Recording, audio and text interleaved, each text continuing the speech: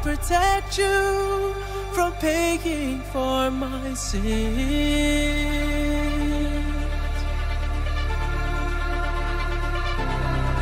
And I've been walking this earth long enough that that's a gift.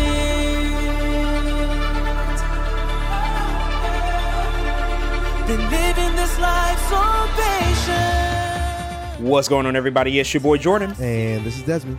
And welcome to episode 164 of Two Black Nerds. That's right, it's that time once again for us to bring you our opinions and hot takes on all things fandom, pop culture, and entertainment. As always, you can find Two Black Nerds wherever you get your podcasts. Please make sure to hit that subscribe button and leave us a friendly rating and comment to show your support. And of course, join in on the conversation each and every week by following us on Twitter, Instagram, and TikTok at Two Black Nerds. We appreciate that. Love y'all. And let's not forget to mention, we have brand new merchandise that's available now at twoblacknerds.com. Go check out our Two Black Nerds Forever collection inspired by Black Panther, Wakanda Forever. We got t-shirts, crew neck, hoodie stickers, mugs, and tote bags, so go ahead and place those orders right now. On today's season finale, we'll be catching up on all the films and TV series we've missed in the year 2022. Be sure to stick around to hear our quick thoughts on shows like Netflix's Wednesday, Season 2 of Abbott Elementary, HBO's The White Lotus, and the final episodes of Atlanta. Plus, we have a ton of trailers and news to catch up on, including Henry Cavill's exit as Superman and the new look at Spider-Man Across the Spider-Verse. But before we get to any and all of that, we're kicking off this week's podcast with a review of the long-awaited sequel to the highest-grossing film of all time, Avatar: The Way of Water.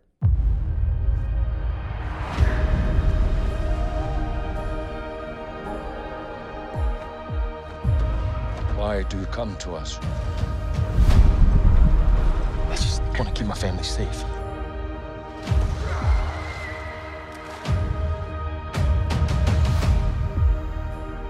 Treat them as our brothers and sisters. Teach them our ways. Keep up, Forest Boy! If you want to live here, you have to ride. Let's do it.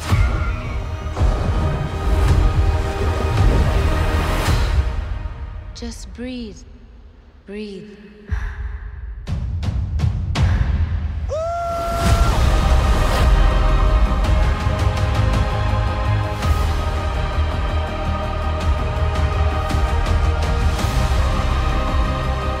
Outcasts, that's all they see.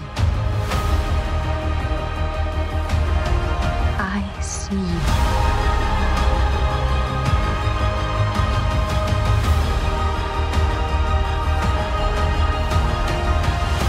Warrior like you, I'm supposed to fight. Protect the people.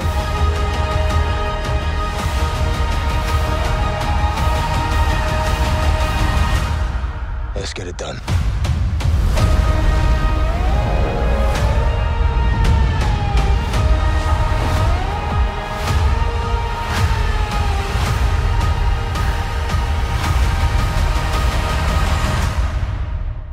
Now, this film is directed by James Cameron, and it's written by James Cameron, Rick Jaffa, and Amanda Silver, and it's starring Sam Worthington, Zoe Saldana, Sigourney Weaver, Stephen Lang, and Kate Winslet. So, as it's known across the world, the first Avatar film, which came out all the way back in 2009, quickly became a cultural phenomenon at the time of its release, at least, and became the highest grossing movie ever.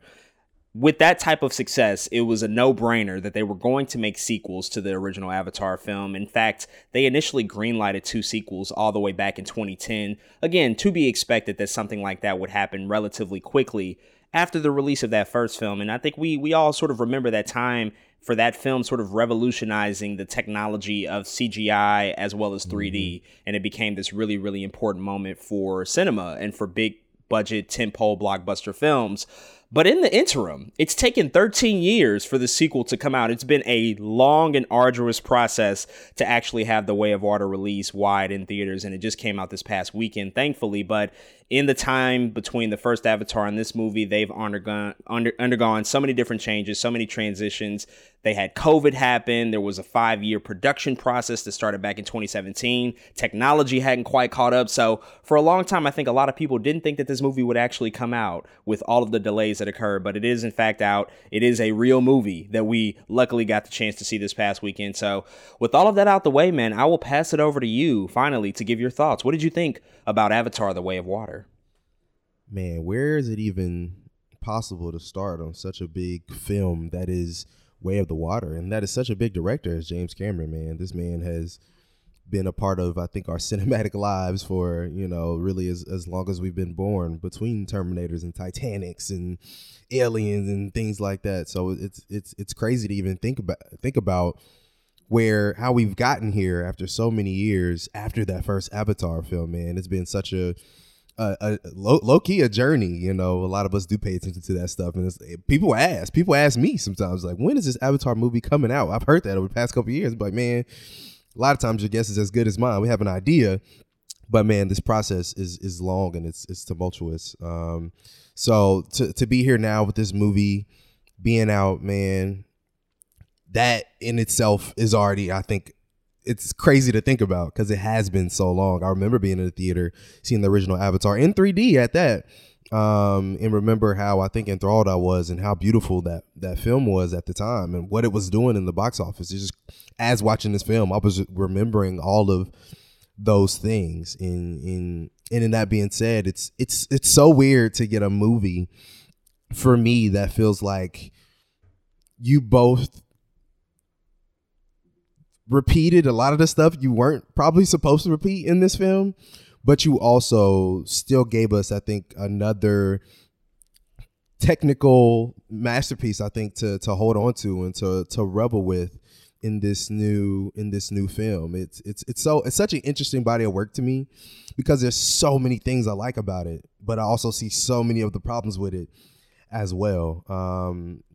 First and foremost, the thing, I mean, it can't be said enough. We already know that this James Cameron is playing with all the toys here, man. He's playing with all the cameras. He's playing with all the 3Ds. He's playing with all the things that you just couldn't play with in the times of his early filmmaking. He's really using all of those tools and those things to try to make the movie-going experience what it's supposed to be about. And I will say that about this film, man. This is a movie that's literally made for the movie theaters. That is the reason I think the movies is celebrated in the way the movies is celebrated, man. It's big, crazy action that we're seeing on the screen in a beautiful way. He sought out for another achievement to slowly push his boundaries of what it means to make a film that looks good. That's majority CGI. He really did. That's what he was here to do, and he did that. Unfortunately, in the wake of that, he clearly did a lot of like weird tone deafy stuff with the characters here. What the thing about this movie, there's 3 movies in this movie to me. There's a revenge story, there's a family movie, and there's an adventure movie. This movie works best when it's an adventure movie, and it also works best when it's a family movie. When it's a revenge movie, it makes zero sense. Like, there's not a lot to talk about there. There's not a lot going on there in terms of character motivations, why we're even here to begin with. But that being said, even the adventure and family of it all does have its issues when it comes to, first of all, the things James Cameron has said in interviews that seem quote unquote problematic in the ideas he has for his characters, but not implementing them in the film probably the way he should have if you're doing cultural appreciation rather than cultural appropriation. But not only that, there are things that I feel like he could have even touched upon that would talk about those themes. There are parts of the movie I'm like, okay, you might have something here, James Cameron, but he takes the more so the backseat approach rather than actually addressing it head on. very big example of this was like James Cameron, what the hell you doing? It's one of the everybody's been talking about on the internet, of course, is the character Spider. No spoilers here, but it's a little white kid with dreads, man. And there's a little quote in here where he says, "I feel faster when I'm blue." He like paint himself. It's like, I feel faster when I'm blue. And that stuff is a lot of weird shit going on, I think, in that character choice, man. Why that character exists, what's the point of that character really is. It's a lot of weird stuff going on there. And there's a lot that James Cameron, I think, deserves some of the criticism that he's going to get for a lot of the, again, kind of cultural tone deafness that he has in this film. So I think all of that is warranted, and I think all of that is fair. That being said, I still had a good time watching the film. I recognize all that stuff being terrible. I recognize all that stuff that he needs to be criticized for, whether it's, again, not giving the right appreciation to the Maori people or indigenous people or repeating the colonialism thing. I understand all of that. But I think, again, as an adventure movie, as a family movie, a lot of that stuff did work for me. As a beautiful thing I'm looking at on the screen, that stuff did work for me. And I'm not giving him a pass for all the other stuff either. But some of these other things he did was good, and it was amazing. And it was, this movie's 3 hours and 15 minutes. I was in it. I've seen a lot of people say the pacing wasn't there for them. I think I admit the first hour where we're still actually in the original jungle part of Pandora, yes, that was a little slow in the beginning, but I was in it. I was in the movie for the most part because I was entertained. Maybe whether it was what I was watching on the screen was beautiful, or whether it was the family aspect of it all. One of the, I think, highlights of this film for me by far is Zoe Saldana as Neytiri. I think she killed it. I didn't have enough of her, but anytime she's on screen, I think I'm where I'm supposed to be in watching the film. There's another things with the movie, of course, that could be talked about that may not work for everybody. But again, the family aspect to me, seeing their kids venture off into a world that isn't theirs, seeing the character Kitty do what she needs to do in order to exist in this story, I think was some really cool things being done. Unfortunately, there's a lot of callbacks, there's a lot of things in this film that you feel like they were clearly set up for something else that are never talked about anymore. Some of those things kind of annoyed me a little bit. Because it's like, we get it, more films are coming, but you should address that right now. Why aren't we talking about that again? So some of that stuff was a little annoying for me by the end, but overall, man, I think this is another achievement in terms of filmmaking, maybe not in terms of cultural, appreciation or being aware of the movie you're making, or being aware of what it means to actually take from, some of these cultures and present them on screen in the correct way. Maybe not in that aspect, but again, as a fun family in an adventure movie, man, I was entertained, and I absolutely had a great time seeing this in theaters, man. It's I think this movie warrants a ton of conversation, which is part of the reason why I like it too. Is like, absolutely hold these people accountable, absolutely bring attention to these indigenous things, to these tone deaf things that James Cameron should be held accountable for. But overall, man, this is another achievement, I think, in James Cameron in some ways, even though he did it again in that it's not completely for the best. In some ways he did it again for the worst, but in a lot of ways he did it again for I think another goalpost moving forward for what filmmaking to that degree looks like.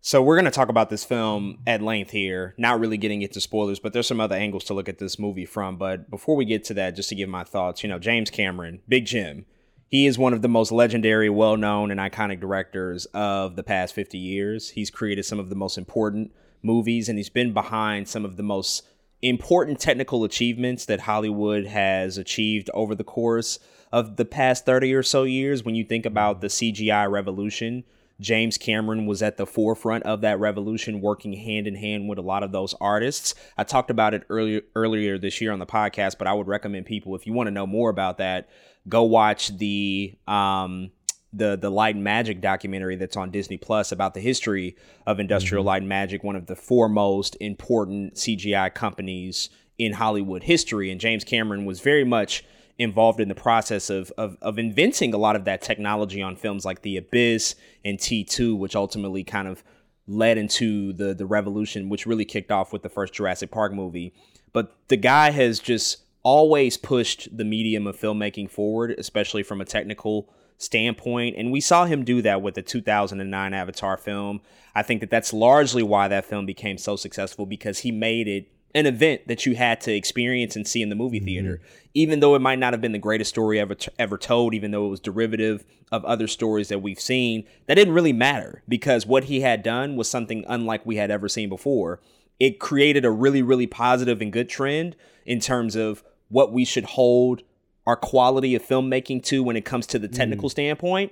But it also set off a couple of bad trends, noticeably the 3D trend, which I absolutely hated for the next 5 or 6 years when it was just running rampant over every big budget movie. Every big budget movie decided, oh, we have to have our film be available in 3D. The problem is that they would always just post convert their films into 3D as opposed to filming in 3D, which is what James Cameron did in that original Avatar movie. Now, coming into The Way of Water, he was again trying to advance technology to a new level that hadn't really been done before. A lot of this movie obviously revolves around water and underwater sequences. And going into this movie, you just had to wonder and question, well, what is he going to be able to achieve here? Because this is a guy whose entire career has been wrapped up into the significance of water. All of his movies pretty much have some sort of important note about water and how they relate to humanity and the storytelling at front. You look at Titanic, you look at The Abyss, like they're all there. And James Cameron, in addition to like integrating this love of water and the sea and the ocean so much, which is like a personal project, from a filmmaking standpoint, he's almost a one of one. He's the king of sequels. He's created some of the best sequels in modern Hollywood history.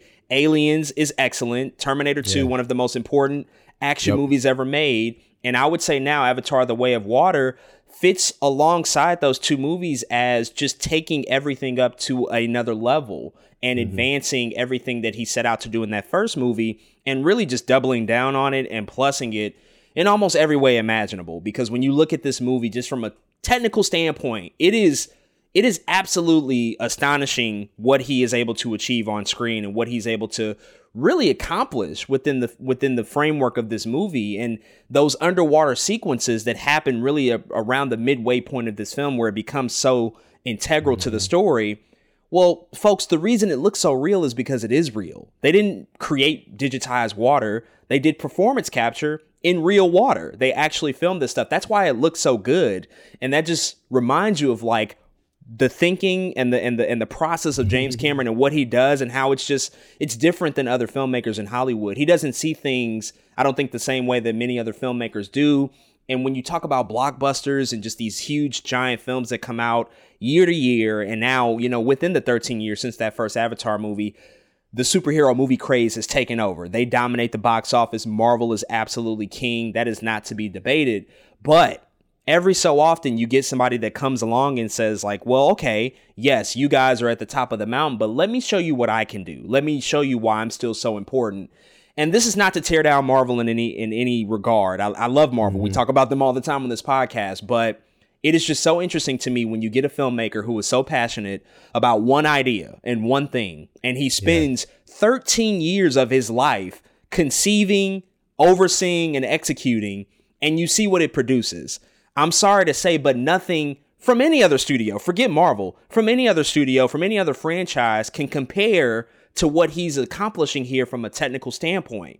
It is unparalleled. It is nothing like it. Visually, you won't see anything else out there like this movie. So you just have to shout out and give props to him as a filmmaker, to the digital effects artists behind this movie, the folks at Weta, who were mostly, you know, responsible for a lot of these effects, the performance capture, the facial stuff, the photorealism of it. It is just mind-blowing how good it looks, how impressive it is, and how consistent he is, because we felt that same way in 2009.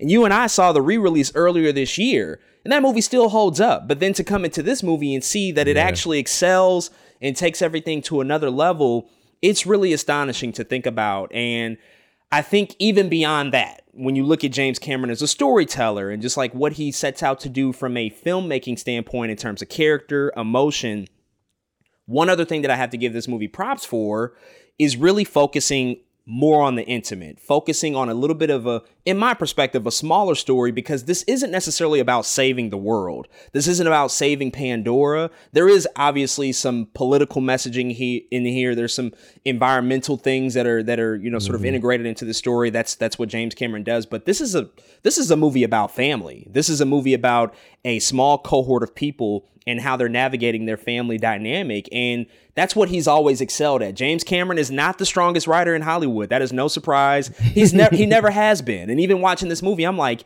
you know, it sounds like a lot of this dialogue came out of a movie from the 80s. And I will give him credit for bringing in a writing team this time around. He wrote the first one by himself. This time he had like 2 other writers. He had a story team of 5 people. So I did see some improvements, but it still feels like a James Cameron movie from a script standpoint. It's just not the greatest. But what makes his movies so successful over the past 40 or so years is that even with the sci-fi themes and these really sort of big heady ideas at the center of the story, the really sexy stuff that we see, underneath it all are these universal things that everybody can relate to. Because if you look at his past movies, everything kind of revolves around family or romanticism or relationships. Like Terminator 2 is a movie about a mother and her son. Aliens is a movie about 2 mothers protecting their children. True Lies even is a movie about a husband and a wife and the transparency that they have with each other. Titanic is a romantic movie.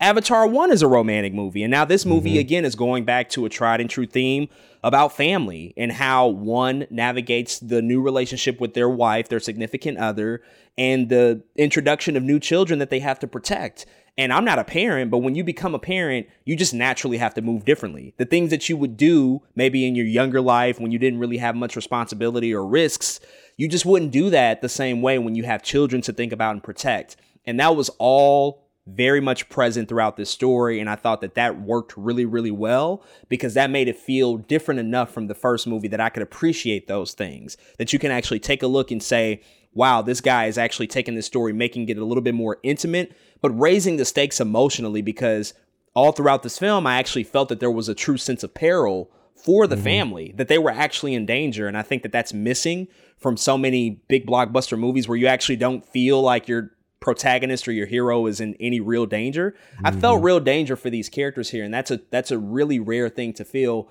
What else is very rare in today's sort of modern society of like blockbusters is the fact that there's nothing cynical about this movie. He wears his heart on his sleeve. James Cameron, like, he puts it all out there emotionally.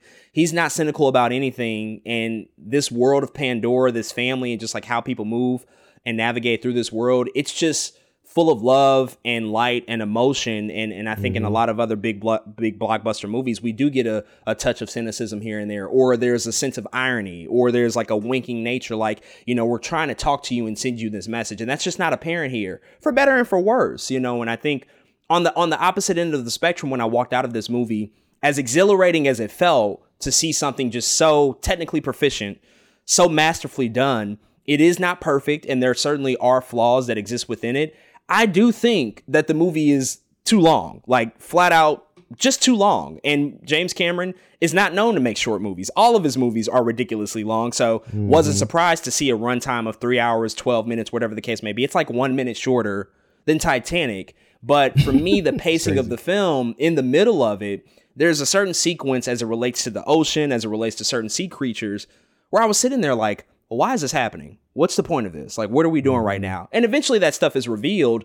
It just takes a while to get there. And the positive aspect is that because these characters are now being introduced to a new world, very much like how it went in the first movie, you do just get some opportunity and time to just experience this. Like, there isn't any story. You're just kind of sitting there like, oh, we're just kind of vibing out and watching like everything that's unfolding. It feels like a documentary almost. And I enjoyed that stuff. But from a story perspective, I did find that the momentum was lost somewhat midway through. I found myself, you know, mentally checking out both times I saw it. I was like, okay, well, I think that we could have maybe moved this along a little bit quicker. That being said, the third act, once it gets going, it's crazy. The action is ridiculous.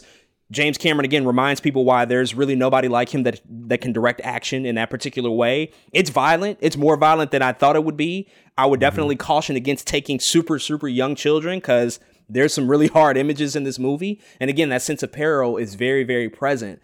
And overall, this was a really masterful achievement across the board. I will just end in saying that I do think that the first one is still a superior movie only because there's a sense of novelty that you get in that first movie that you just can't really recreate here. Like, yes, you can introduce new characters, a new civilization, a new side of Pandora. But that first one was just such a unexpected moment in Hollywood. Like, nobody saw Avatar coming. Everybody thought it was going to bomb and just be a terrible disaster. Obviously, it was the opposite. And when you just sit there and watch that first movie, you're just like, wow, I've never seen anything like this before. And when we saw that re-release earlier this year, I was like, Jesus Christ, how does this still make me feel this way 13 years later? And coming into this one, a lot of that just isn't there just due to the fact that they have to add on to the story. They have to tell more things. They have to further advance the story and the world and the characters because this is now a franchise. This is going to continue theoretically for more movies. One other big gripe I do just want to quickly mention. I think the sidelining of Neytiri in this movie is a big crime. Zoe Saldana, to me, is the strongest part of any of this. And this is really a movie about, more so than parents, is really about fatherhood. Like, it's like, if we're being honest, it's about fathers. And the mother characters, not only her character, but who Kate Winslet plays, they kind of just stomp around and be angry, you know, for most of the movie. And I don't really like that. I think that there's so much more you can do with them. And hopefully we see a lot of that, you know, come to light in the next movie. But I do think that Zoe Saldana, Neytiri, she is the strongest asset that you have in this franchise. And so you have to use her. And I found the sidelining of her character to be disappointing. But that being said, this is an absolute achievement, and it demands to be seen in the best format possible, on the biggest screen possible. I truly believe, and I'm not passing judgment, but I believe if you like hold off and just wait to watch this at home in your living room on a TV, You won't get it. You're doing yourself a disservice, and you won't enjoy the movie as much. I truly believe that this is meant to be enjoyed more so in a big theatrical experience with the community of people on the best screen possible, with the best format possible. Like, this is one of those rare cases where that is the case. And I wouldn't always advocate for that because, you know, save your money if you can. And if it's not worth it, then don't go see it. But look, this is what this is made for. This is why movie theaters still exist, because of an experience like this. And so overall, I think it's a really fantastic achievement. And as we've been sort of saying all year, never bet against James Cameron. Like, if you're in the business of doing that, I don't really get and understand you. I think a lot of people who poo-poo Avatar and talk shit about it, in reality, probably just haven't seen his other movies. If we're just being completely honest, they haven't seen The Abyss. They haven't seen True Lies. They haven't seen Aliens. Like, everybody's seen T2, but like, you know, this man produces quality. You know what he's capable of. And so if you are actually ingratiated with the work that he's done for so long now, you really wouldn't have a reason to look at him and say, like, yeah, that's going to be just complete trash. Now, if you feel that way despite all of that stuff, then so be it. But that's just my perspective on it. In other sort of news and another angle to look at this movie from when we talk about the technical aspects of it, because that is so much of the conversation. You know, it's really hard to talk about this movie without mentioning just like what they do behind the scenes to bring it to life. One of the changes with this movie that we didn't see in the previous film is the use of a variable frame rate. Now, a lot of people might not necessarily understand what that means, but for most of Hollywood history, the vast majority of films have been shot in a cinematic standard 24 frames per second. That means that there's 24 still images. They're displayed on the screen every second. That creates the illusion of emotion. Most films are shot this way. It's extremely standard and has been the case for nearly 100 years now. There have recently been some exceptions to this. Most notably, Peter Jackson, he tried out a higher frame rate with the Hobbit films. And then also Ang Lee tried it out with 2019's Gemini Man, a film that we actually reviewed on this podcast a few years ago. He shot that movie, certain action sequences, at 120 frames per second, which is just like crazy. Unheard of.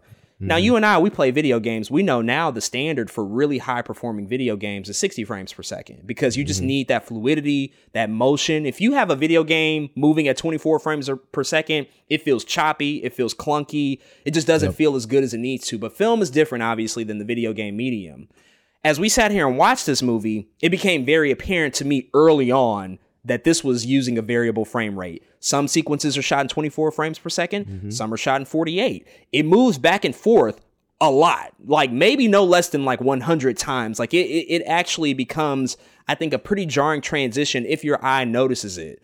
And many people at home, if you have a high performing television, an HD TV, a plasma, whatever the case may be, there's that effect that's called like the stop or the smoothing effect or the cinema effect that creates that very smooth process of film that makes it almost look like a soap opera.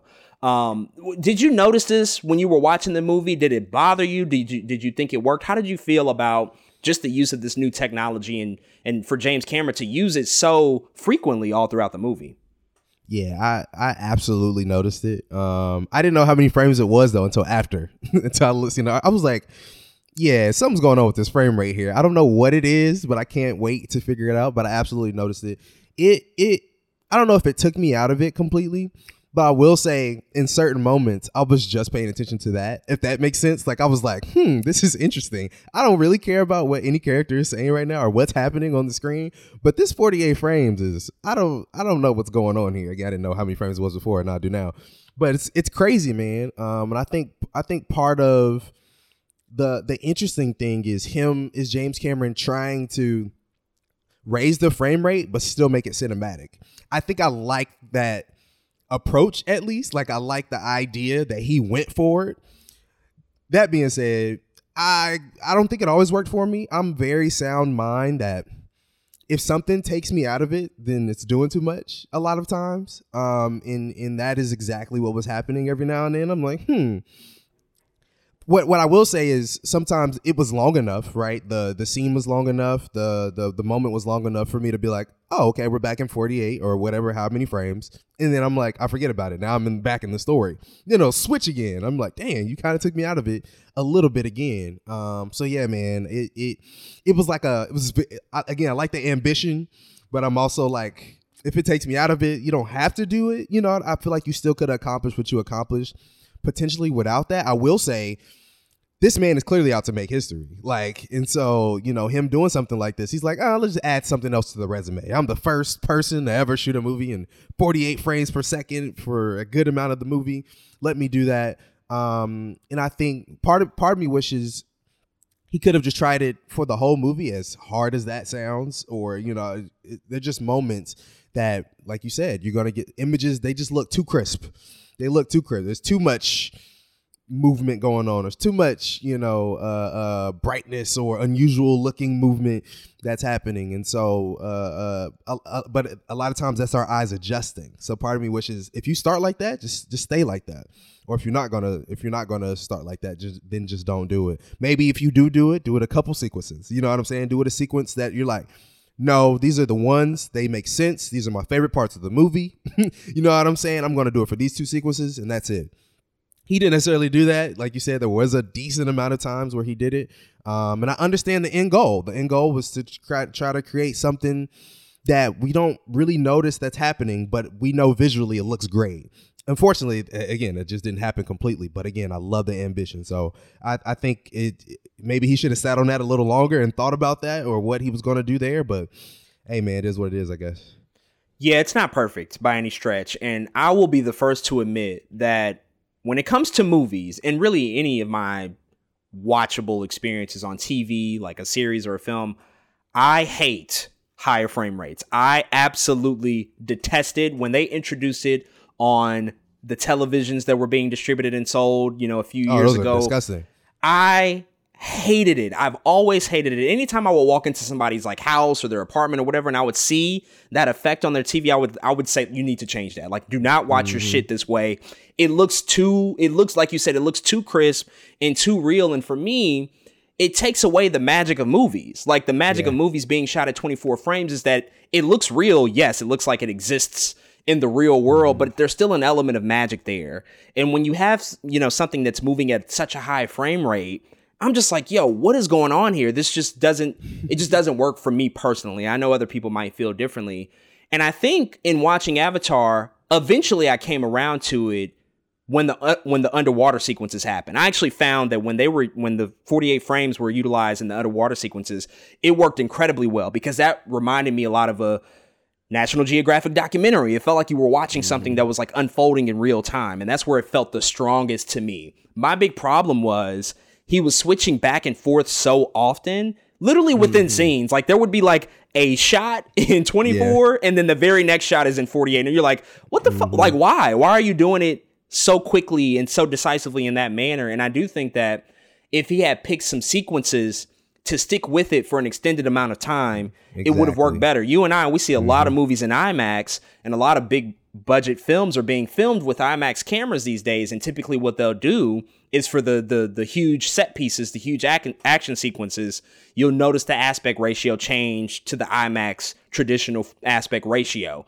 And it'll pretty much stick that entire time. And I think that that's a much less jarring transition, as opposed to like literally within scenes, within seconds, you're going back and forth, because that becomes, I think, just too much for the eye to handle. And it makes it hard to just like accept it for what it is. I will say the second time out, I was less bothered by it because I knew it was coming. But I think that first time, like as soon as that 20th Century Studios logo opened up, I was like, uh-oh, wait a second. This is gonna feel weird, you know. And I think like those flying sequences, a little bit rough, didn't work the greatest for me. But underwater, it's like, oh, I see why it's a thing here. So I think you just have to be a little bit more judicious on how you try to sparse it out over the course of the next movies, if he decides to use it. Now, of course, as it pertains to Avatar, one of the big things about this franchise, I suppose, that people have said in the past 13 years up until the release of this movie is that, Avatar, the first one, biggest movie ever, made the most money ever, but doesn't actually have any cultural footprint. Nobody actually talks about Avatar. Nobody references it. Nobody makes memes about it. It's not really a part of the cultural zeitgeist, which I think mostly is true. I don't actually dispute that. I think that that's pretty well known, very apparent. Does that actually detract from the quality of the movie? That's a whole different conversation that I think people typically conflate. Now, James Cameron has said himself in the lead up to this movie that the reason the first Avatar didn't stick culturally is because it's still technically in the infancy of its franchise potential. Star Wars has been around for almost 50 years. The Marvel Cinematic Universe, that properly has been around for almost 15 years, but Marvel movies have been coming out for much longer than that. These franchises have really had the room and opportunity to develop these passionate fan bases across the board. Avatar hasn't really had that opportunity. Now, I think that also, what one of the things that plays a part of it is just about the characters, themselves. Like, much of the conversation around that first Avatar was more about the transportive nature of the visuals, like how impressive that was, as opposed to the story and the characters. And so that also plays a part to it. Do you think that, sort of now with this movie out and the fact that we know that more are assumingly coming down the pipeline, do you think that idea about Avatar not having a cultural footprint will actually hold this one back? Do you think it'll affect it in any negative way? Or do you think that, perhaps that's just like people talking, sort of making the situation a little bit bigger than what it really is, and that people are going to gravitate to this regardless, just because of how impressive of a feat it is from a visual standpoint? Man, it's really hard to say. I know I'm about to be using that picture of Spider. I know that because that little white boy with dreads is hilarious to me. I'm gonna be using that as a cultural footprint. But it's something I think that really only time will tell, man. As avatars continue to come out, I have to give James Cameron kind of a point. Like, yeah, a lot of those things do have those footprints because they had time to do so, even though Avatar 1, of course, has been, like you said, 13 years since it's been made.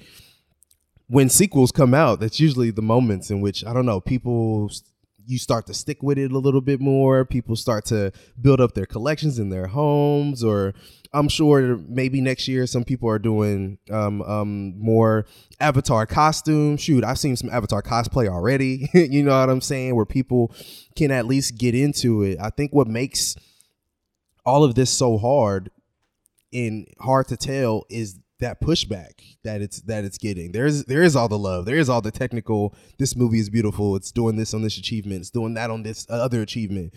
But man, as I'm scrolling through Twitter, I'm constantly seeing, don't waste your money seeing Avatar. Don't go see this movie.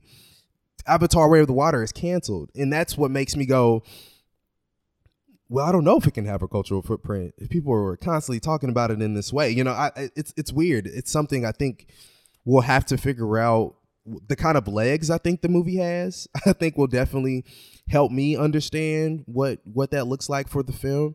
But again, yeah, I'm just gonna have to see, because there's so much divisiveness going on. At the same time, I think that same divisiveness could be a reason why it stays around. There's a lot of movies that like we talk about on this podcast, and shoot, even you said some stuff sometimes. You're like, I like that everybody doesn't like this movie, because in my mind, that means it at least stuck with people. You know, that usually means people are talking about it. I will never forget how the way people were talking about Eternals. That's the last one I remember you kind of saying it about that. You know what I mean? And I think that's important to me. That's a footprint in itself. Like the worst rated Marvel movie ever. You know what I'm saying? Like that's something that people are going to remember and talk about in the future. So I'm wondering if even the discourse with this film helps it in some ways, or if it hurts it. I think it's really, in some ways, a coin toss. It depends on the people and depends on the way that this movie ends. You know, we'll talk about awards in a second, but I think that could help as well. Like if that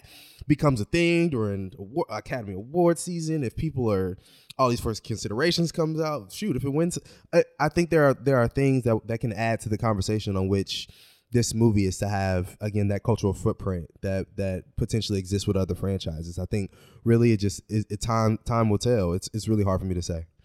You know, what's interesting about what you just said there is that I have not seen any of that divisive conversation around this movie. And maybe it's just perhaps with, you know, the stuff that I engage with, because I don't deny that it exists. Like, obviously, I think that certain demographics of people will have issues with this movie, but I have seen nothing but positivity and praise around this movie. So I think it just goes to show, like, you know, sometimes our windows into conversations around anything aren't the sole indicator of how people actually feel about something. There's many conversations happening about this, right? And so I think one of the things about that first Avatar movie, as technically impressive as it was, the reason it didn't necessarily stick around, I think I might have alluded to this earlier, is the fact that the characters in the story are a little too familiar and aren't strong enough to really make the case for, like, wow, Jake Sully, what a hero, what a character. Nobody's really saying that, because Jake Sully is like just a guy, really. Nothing that special about him. This time around, I think that this movie, as gorgeous as it is, as ridiculously just like, how did he pull this off, you know, of an element exists there. I think it's a little bit less about that and more about, well, can he actually get us as an audience invested into this family? Can we actually become invested in the Sully clan that exists within this story? Because if you're making 3 or 4 more of these, like, at a certain point, visual effects are not going to be enough, right? And I think that they will carry you further and far, as we've seen even with other blockbusters. Sometimes the spectacle has been enough, because I've seen a lot of shit where I'm like, how did that make so much money? But I do think that people have a line, and they certainly expect to become invested into the story that you're telling with characters that we can actually become invested in and actually really root for or hope, you know, survive or whatever the case may be. And so I think that that's going to kind of be the thing that really is going to make or break whether this franchise has a really long future and actually stays a part of the conversation for the next 10 or so years, or if it's just going to be these movies that we get, they come out, they make some good amounts of money, but then they kind of just vanish right after that. I think that's gonna be really important to the whole, you know, sort of longevity and what that looks like for this franchise. And, you know, Cameron also, he integrates these ecological messages and stories. I certainly don't think the guy is the most well equipped to be talking about cultural sensitivities, even though he has been involved with indigenous populations and indigenous cultures, and he's very aware of the modern sort of representation of what that looks like. Right. But also I think we have to level set and think about, like, well, what's really the goal and the objective here? It's to tell a universal story. And sometimes that's at the sake of sacrificing certain things that might be true and doing something that's a little bit more untrue, just so that more people can relate to it. I'm not saying that that's good or bad by any means, but I think it's pretty clear and evident that that's the case here. That's what he's doing. For sure. Another piece of this is the box office, which we talk about with this movie so much because of the fact that the first one is the highest grossing movie of all time. Currently, it's sitting at a little bit over $2.9 billion. That's really due to the re-release earlier this year. I think it picked up like another 60 or 70 million just from the re-release. 13 years later, people still want to go back and watch the first Avatar. So it's getting very close to 3 billion. I think with one more re-release, maybe, I don't know, maybe now or maybe in a couple of months, you know, it's like a double feature. It's going to hit 3 billion, the first film to ever do so. Many people have been wondering, can Avatar: The Way of Water achieve the same success? It's been 13 years. That cultural footprint conversation that we just had, do people really care?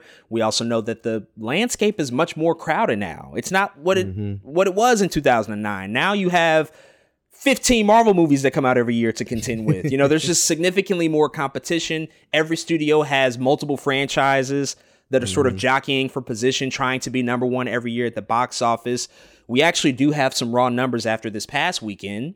Domestically, Avatar: The Way of Water made $134 million. Internationally, it picked up an additional $301 million for a global overall total of $435 million. That is the third biggest global opening of this year. It's only behind Spider-Man No Way Home, which had a ridiculous $600 million global opening. Technically came out at the end of 2021, but a lot of that box office spilled over into 2022. And then Doctor Strange in the Multiverse of Madness, which came out earlier this spring, had $442 million globally. So it's impressive nonetheless, but it is below the initial box office tracking that they had. I think that this initial tracking for Avatar: The Way of Water was around 175 million to 195 million. And so some analysts have come out to say, like, yes, it fell below, although it still did pick up one of the biggest domestic openings of the year. It fell below tracking primarily because this is what, some analysts are attributing to. Many people could not see this movie in their preferred format. They couldn't see it in IMAX 3D. They couldn't see it in Dolby, those premium large screen formats that are available that, we just talked about, like, this is how you should see it. A lot of people just didn't have access to those because those tickets sold out. We also know that this movie is significantly longer. That means less show times throughout the day. You probably can show this max 4 times in one day in a single auditorium just because of how long it is. So I think that there's a lot of factors here. We also know that the first movie didn't have a huge opening. It had like a $77 million opening, which is not in the top 50, but it went on to become the highest grossing movie ever. It had incredibly long legs. What do these numbers mean to you? What do you think that the ultimate sort of box office result of Avatar: The Way of Water looks like? Does it go on to be one of the biggest movies ever, maybe enter the top 5 and makes $2 billion? Or does it kind of have a huge opening weekend now and maybe stall out a little bit earlier? Because we've seen that in other movies like Black Panther, Wakanda Forever. Huge opening. I think the second biggest domestically of the year, but it's kind of just like stopped at 777, something like that. Same thing with Doctor Strange. It just kind of stopped after a few weeks. What do you think are sort of the box office fortunes for this movie? Man, I think some of it will absolutely have a decent legs, man. We're moving into the holiday season right now. I know a lot of families who go to the movies around the holidays, man, whether it's New Year's Eve, whether it's Christmas Eve, whether it's Christmas.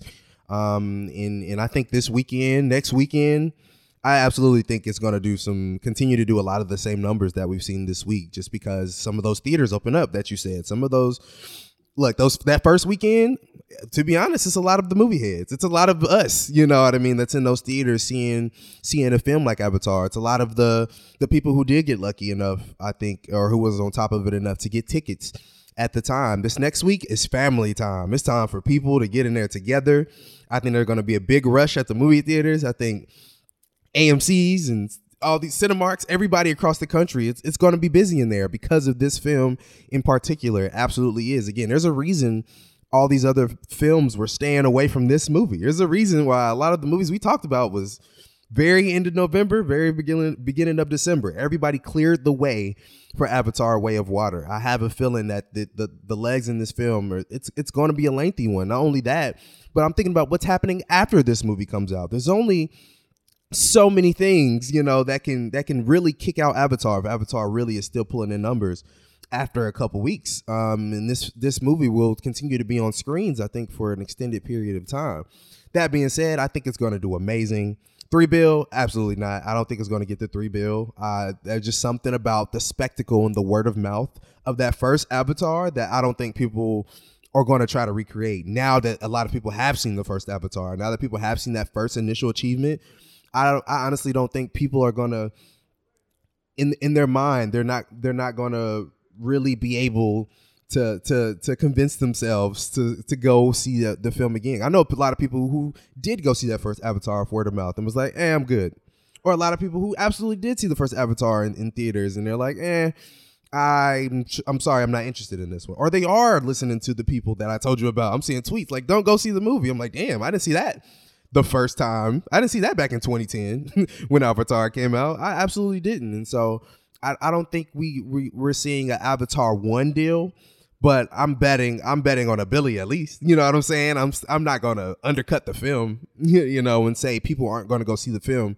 I think it will still end up in one of the most watched not domestic, but just box office sensations of all time. I think it will end up doing that, just not quite reaching what the first one did. But I do see people absolutely raving about the film and excited to go see it. So I think it has potential to hit the Billy. I think it has potential to go over, but I don't think it'll hit that first movie.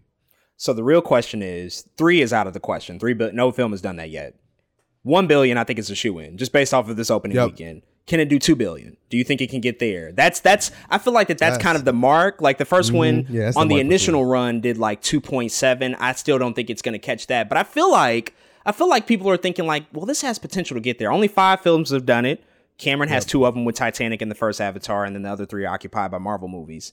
Or, excuse me, 2 by Marvel movies and then a Star Wars movie. But can it get that far? Can it get to 2? Only 5 films. That, I will point out, there is virtually no competition for this movie until Ant-Man and the Wasp: Quantumania. That's the important part. There are movies coming out, obviously, but nothing that can actually compete with this and remove it from those premium large format screens. This is going to occupy IMAX and Dolby auditoriums for like 7-8 weeks. This could be like one of the first films ever to be number 1 at the box office for a really Black Panther, in fact, just did it 5 weeks consecutively. Number 1 at the box office. It's only the 3rd Marvel movie to achieve that. Even though it hasn't made more money than the first movie, I think that's like an impressive run. Can it even hit 2 bill at this point in your mind? Whew. Man, I have to see projections after in mid-February, or not mid-February, but like mid-January. Like tell me what happens after New Year's and Christmas. And if it's like, I don't know, something ridiculous. If it's something ridiculous, I'll say yes, it can hit the 2 bill. One thing I will say, add on, James Cameron in a second would be like, I need to re-release this. 1,000%. In order to make money. He literally did that in just to get the Endgame crown. Like, he was like, I'm going to release this movie just so I need to be the king of this. And so I absolutely see a world where maybe it doesn't hit 2 billion off rip. Maybe it hits 1.8. It hits 1.7. I can see him going, all right, the people have been waiting a couple years. Or right before 3 comes out. We technically know Avatar 3 is pretty close around the corner. Right? Yeah. I can see him saying, couple months out, just like he did the first one, just like we just went to go see the first one. I can see him re-releasing this film and definitely hitting 2 bill that way as well. So I think for sure it's possible for him to hit 2 bill. I think, again, knowing him, the way he likes to re-release, I'm gonna go ahead and say yes. I don't know if this first run will hit it, but I definitely believe at some point it'll hit the 2 billion mark. I think that's a good distinction. We know that he plays the long game, and even though it might not hit it in this initial run, it's very likely it could do that, depending on how far it goes right now. It's also important to note that unlike many blockbuster movies that have come out in the past couple of years post-COVID, this will get a China release. And China packs up that's huge box office numbers. It's the second biggest theatrical movie-going market in the world, folks, and I think that's the reason a lot of Marvel movies haven't gotten quite to the places that they used to, is because none of their movies post-COVID have been released in China. And I think that if some of those movies had been, if you had Thor: Love and Thunder, Black Panther: Wakanda Forever, Doctor Strange and the Multiverse of Madness, I think those are surefire billion-dollar films with a China release, but they haven't had that. This one is coming out in China, and so I think initial run, I'm thinking at least like 1.6, 1.7. Yep. And then, potentially, like you said, with the re-release, maybe in a year, maybe in a couple of years when 3 comes out, it'll get there eventually because it has those long legs. But the next like 8 weeks, 7-8 weeks are just like wide open. So who knows? I mean, it could again take the world by storm. Nobody saw the movie that came out with a $77 million opening going as far as it did. Exactly. So imagine what this can possibly do if people decide to go back over and over again. Now, awards are another conversation entirely, because you can't necessarily judge the merits of a movie based on the box office in terms of its award consideration. But that first movie also had a big presence at the Academy Awards in the year that it came out. It was nominated for like 9 Academy Awards at the 2010 ceremony. It ended up picking up 3. I believe it was Best Visual Effects, Best Art Direction, things of that nature. A lot of the technical awards, but it did in fact get nominated for Best Director and Best Picture. Some huge recognition, though it didn't win. How far do you think Avatar: The Way of Water goes? Do you think it gets Academy Award nominations? I think historically we don't typically see a lot of sequels sort of return to the Academy. They'll typically like honor and definitely like pay acknowledgement to those first ones out the gate. But I don't know. This feels different just because it has been so long, since that first movie, and there are new technical achievements here. What types of award chances do you sort of foresee it in the next, few months, especially as we lead up to the Oscars? Man, what a weird place for Avatar, I think, to be in. A lot of times I will always give Oscars kind of credit because I sometimes I feel like they do try to give people new awards, right? So, sometimes they do like the makeup call. They do it got so much praise that first time around, even though it's funny because it lost. But it's I don't know. It's one of those things where I feel like it's been there, done that in so many ways that it's hard for me to say what the Academy deems worthy when it comes to this film. I think technically you gotta talk about it. Yeah, I mean, it's almost a crime to me if you don't talk about this. This movie is nuts, technically, right? Like, it's nuts. 13 years in the making, all the things that he set out to do, the 3D-ness of it, the cameras he shot with, the underwater shit that he was doing, some of the shots that I've seen of just a close-up of somebody's face, some of that shit was my favorite things. It's unparalleled. I was like, how is this shot of a face like one of my favorite shots in the whole movie? It just is. Like, that's how fucking good it looks to me. And that being said, man, I'm like, you gotta talk about it. Like, at least a nod. Like, some of these things, I don't even think necessarily you have to win because most of us just get it. Sometimes it's like an achievement that it's like you should get an award for that because you haven't really got that recognition, kind of type thing. This doesn't necessarily 100% feel like that. Like, I'm not going to go into this being like James Cameron definitely should get Best Director. I'm not going to say that per se either, but it definitely feels like we should be talking about it. I think the Academy Awards, even as a couple nominations, is a great place to do that. Again, it doesn't have to win, but if you're talking about some of the greatest achievements in the world, nominate it. And I think some of stuff like best cinematography, best visual effects, production design, costumes. You know what I'm like? A lot of that stuff I think should absolutely be talked about and be on the radar for it. Even best director too. Sure, put it on there. He doesn't have to win. But again, for the film he set out to make, all of that stuff only comes with the director of James Cameron. And so I think some of that stuff should absolutely get a nod. I think in terms of nominations, it's a shoe-in for a lot of those categories. What becomes a bit more complicated to me is the idea that in a lot of those technical categories, it will go head-to-head with Top Gun Maverick, which, I don't know. That's tough. If we're being honest about it, Top Gun Maverick is also a sequel. It's a sequel that's 36 years in the making as opposed to 13, even older. But there was a phenomenon that happened earlier this year with Top Gun Maverick that we couldn't anticipate and foresee. Honestly, I used to think that Top Gun Maverick would just walk away with all of those, and I think it's still likely that it could because of just like what it was able to achieve for movie going and how everybody pretty much rallied around that movie, and it's so beloved now, but. I think that there's a big chance that these categories, these more technical below the line things, we might see some split results. We might see Avatar: The Way of Water pick up best visual effects because I don't know if I can rationalize in my mind that movie not winning that award. It's truly unreal what they were able to do, no pun intended, with the photorealism nature of it. Just the fact that it just looks. For a while in that movie, I was sitting there like I think once we got to like the hour 45-minute mark. I forgot I was watching digital stuff. Like I just thought I was there. I'm like, this isn't digital. This is like they're there, And so it's kind of crazy to think about it in that perspective. But Top Gun Maverick was just like it was huge, and it still has momentum, and it's still a massive campaign that's going on right now. And I think Tom Cruise and his company are about to pick up the pace and really campaign for a lot of this stuff. So it'll be interesting. Last question: we know that they're making more of these. Avatar 3 is apparently already filmed. And even like the beginnings of Avatar 4 have been filmed, but James Cameron has been a little bit more reserved. He said like, hey, let's wait and see the success of this movie, whether or not people gravitate towards it. Avatar 3 is pretty much a shoe-in. It'll come out in 2 years, so we won't have to wait another 25 years to see that film.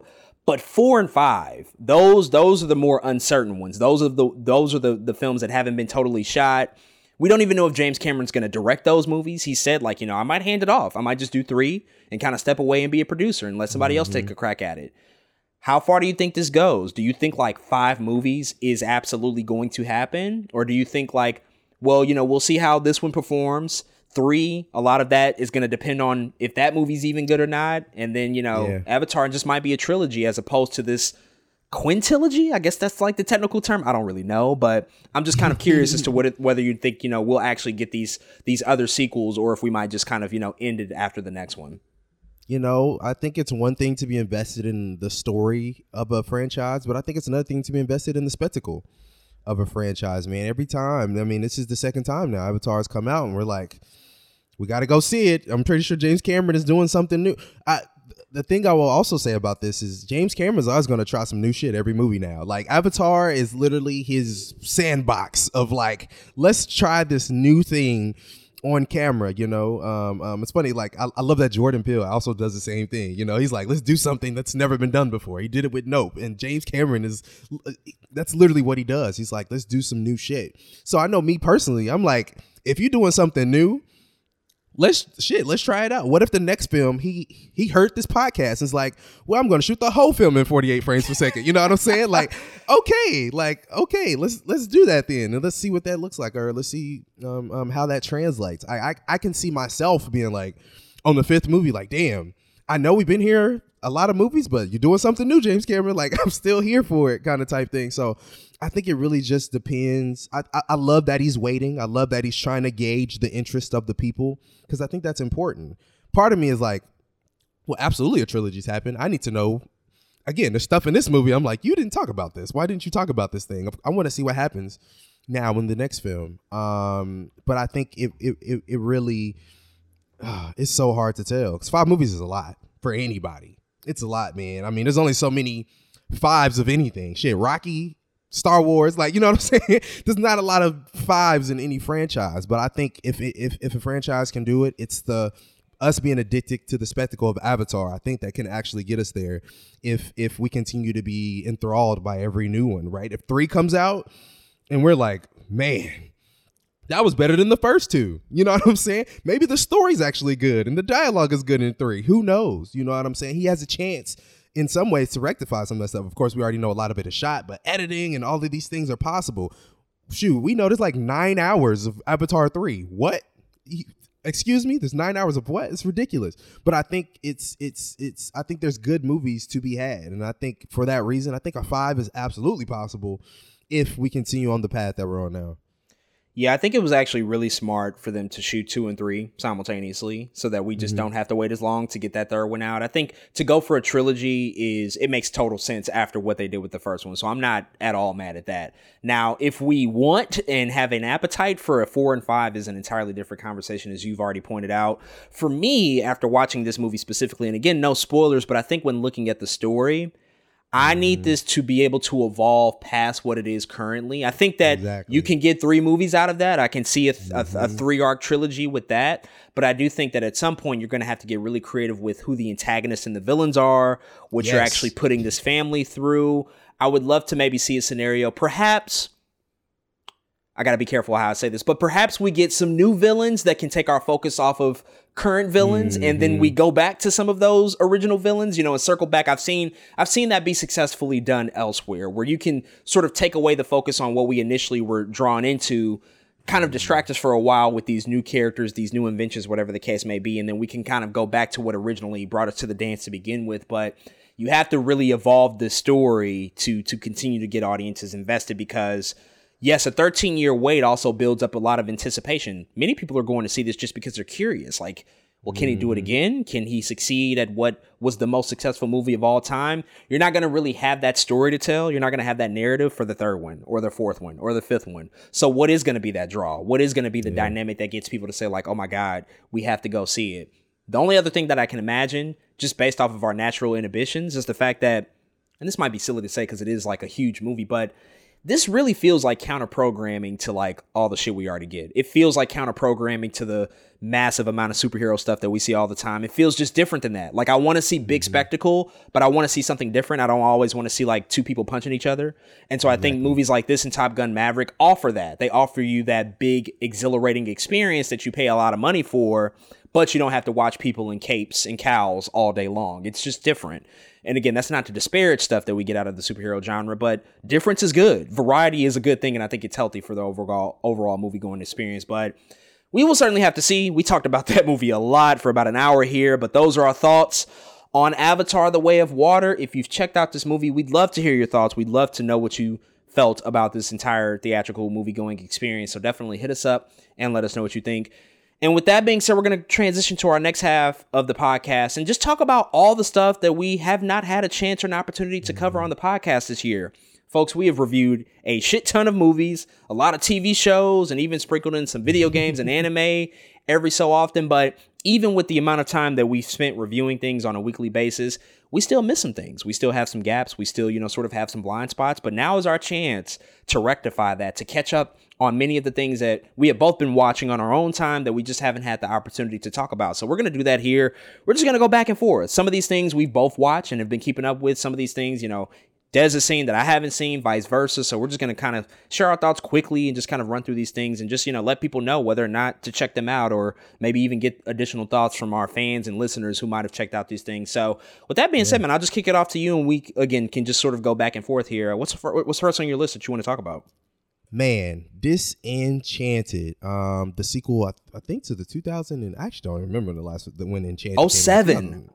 07, 15 years, yeah. We're doing it again. It's a lot of 15 plus year sequels coming out here. Man, Disenchanted, man, is again, it's a sequel to a very old Disney film. The first Enchanted did tremendous in theaters. People talked about it a lot. It's low-key a classic, I think, among the people. Not necessarily like a big Disney spectacle, right? People aren't talking about Enchanted like they're talking about freaking Little Mermaid about to come out. But it was pretty big when it came out as kind of one of those off-Disney movies that people love. Disenchanted, the sequel, just came out Disney Plus about a month or so ago. And unfortunately, it just doesn't hold up. The magic isn't there as much as the first one was. There is a good story, I think, in here within Disenchanted, but it doesn't really go there. There's something about the magic, something about the singing of the first, something about the fish out of water story that no longer exists in this movie, and it just kind of falls short. Amy Adams is still tremendous. Maya Rudolph is in this movie, which she is great. Yvette Nicole Brown. There's like the cast is amazing, but it's something, man. Sometimes you can't recapture the magic. And this movie, unfortunately, doesn't do it. There is a good story here about motherhood and wanting things to be perfect and how you want it, but it just doesn't land, I think, the ways in which it wants to land. It doesn't have that je ne sais quoi, man, and for that is unfortunate. But if you like the previous Enchanted, if you do want to sit through this movie, I mean, I guess it's okay. It's shot great. I would say that looks beautiful. The CGI is really good for what it has to be, but as a story, it definitely falls short. It's really disappointing. I still have to check out both of these movies. I never saw the first Enchanted movie, and so I still want to watch that and then, experience this movie. But I find it interesting that they didn't release this in theaters, considering that first one was a big success. But perhaps the quality of it, to your point, they saw this and were like, yeah, maybe we shouldn't, spend a lot of money to put this out in theaters. Maybe it's just best to, put on Disney Plus, see how people react to it, and then go from there. So unfortunate to hear that, but definitely still intend to check it out. First on my list is Cobra Kai, which is a show I've been meaning to get to for a long time now, and finally just had some time to get into it and watch it. I rewatched the original Karate Kid trilogy with Ralph Macchio to prepare myself to watch this show, and I just have to say, this is one of my favorite things that I've watched all year. It is so much fun. I watched all 5 seasons, and season 5 actually debuted earlier this year, I think back in the fall in September. And if you don't know the premise of Cobra Kai, it's actually about Johnny, who was in the original film. Johnny was like the main antagonist to Ralph Macchio's character in that first movie. They fought at the end. Daniel and Johnny fought in the main karate tournament, and Daniel ended up winning. And so we saw a lot of the Karate Kid trilogy from Daniel's point of view. This show is really taking the point of view of Johnny and where he's been over the past 30 or so years, what his life has really turned into, and his decision ultimately to reopen the Cobra Kai karate dojo that he was a part of in that original trilogy. And then it's just all from there. What's interesting about Cobra Kai is that it initially debuted on YouTube Red. The first 2 seasons were this digital series on YouTube Red, but then Netflix, I think they saw how popular it was and they picked it up for the 3rd season. And you can tell by the time you get to the 3rd season, you can see the budget increase. You can see more characters. You can see better choreography, better costumes. It's like, oh yeah, the Netflix budget is behind it. But this show is an absolute treat. It's a half-hour comedy drama, and it's so funny. It's so heartfelt. I love the characters. I love the choreography and just like how much everybody is fighting all the time. Like, admittedly, there's a lot that's really corny about it, but it's a good corny. It's the corny that you actually love because they know that they're leaning into what makes this, a really heartfelt franchise. Because even if you go back and watch those original Karate Kid movies, those have a little bit of an element of campiness and corniness to them too, but you love them. You love the nostalgia of them. You love how they make you feel. And I just love how they recontextualize everything from those first three movies. Because again, with Daniel, played by Ralph Macchio, being the protagonist in those movies, now we kind of flip the perspective and you get to see things from a different side of things. And so when you go back and watch those initial movies, I think you'll see it different. But this is just an absolute joy and a treat to watch. Yes, there is certainly a huge level of melodrama here. There are many situations where you just like look at it and like, that would never happen. Like these 50 teenagers, a part of these karate dojos, are just like getting into random fights at a community pool or at a movie theater drive-in. Like this wouldn't really happen in this way, but there's just so much to love about it. And I just really, really enjoyed this show. And also the villains are so good here. And they bring back, when I say literally everybody from those first three movies, they bring back everybody. Everybody. If you're alive, you find a place in this new show. And I just love that. The callbacks. And even if you haven't seen the first three movies, the show, it makes it easy to catch up because there's a lot of flashbacks. They use a lot of archival footage from those first movies. So you get caught up really easily, even if you weren't like a huge fan of those initial three Karate Kids movies. But man, this is such a treat. I can't wait until the next season. Like I'm kind of fiending for it because the way that season 5 ended, it could end up season 6 is like the last one. They've gotten to the place where it feel like that can really round out the story. But I also wouldn't be surprised if they just like kept this going for like another 3, 4, 5 years because they keep introducing new characters that are interesting, that you attach yourself to, that become really important pieces of the story. So I had a blast watching it. I really loved it. Man, I've only heard good things about Cobra Kai, man, and so I really can't wait to get into it. I think original Karate Kid, 84 or something like that? Yep. Honestly, I'm one of those people that actually likes 2010 Karate Kid. That was like, I actually really rock with that movie. The Jaden Smith, I actually really rock with that movie. But man, 84, what a time. It's like Nightmare on Elm Street and Gremlins and it was a great Karate year. Kid was there, Terminator. It was Ghostbusters. 84 is an insane year for movies when you think about it. Absolutely. So I really can't wait to get into Cobra Kai. I think it's definitely up my alley, man. I got a chance to check out another show on Netflix. And I have to start by saying, if you don't know where I'm going here, this is clearly the year of Jenna Ortega. I don't know if we've noticed. I don't know if anybody else has picked up on it. But this woman, like if I had to give one actress who won the year, it's Jenna Ortega. Between Scream, X, The Fallout, and now Wednesday, she was firing on absolutely and completely all cylinders this year, man. And I'm here to talk about Wednesday, Netflix. It's fun as hell, to be honest. In a lot of ways, we've never gotten like a Harry Potter TV show, and I don't think it'll ever match up to the quality of that, but the ideas of this show definitely feel like that. It feels like a Hogwarts TV show, and I really love that about it. Jenna Ortega as Wednesday is really the reason to watch the show. It's not the most perfect story in the world. It's not the most perfect circumstances happening in the show, but it really, this girl here is carrying everything and so much as this character. Really, you hit next episode because you're like, damn, I want to see Jenna Ortega do that again. And you do. And that's what makes it a good time, man. It was a fine watch for me. Probably not one of my favorite shows of the year, but in terms of, again, having fun watching something, everything doesn't have to be the most critical, you know what I'm saying, like thing that you're watching on the screen. I absolutely had a good time. The cast is nuts. I got Christina Ricci is in it. Gwendolyn Christie is in it.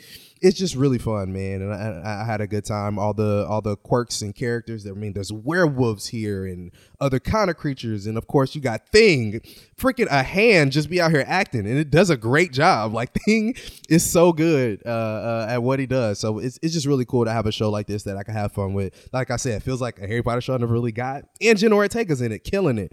So yeah, man, it's a really fun watch.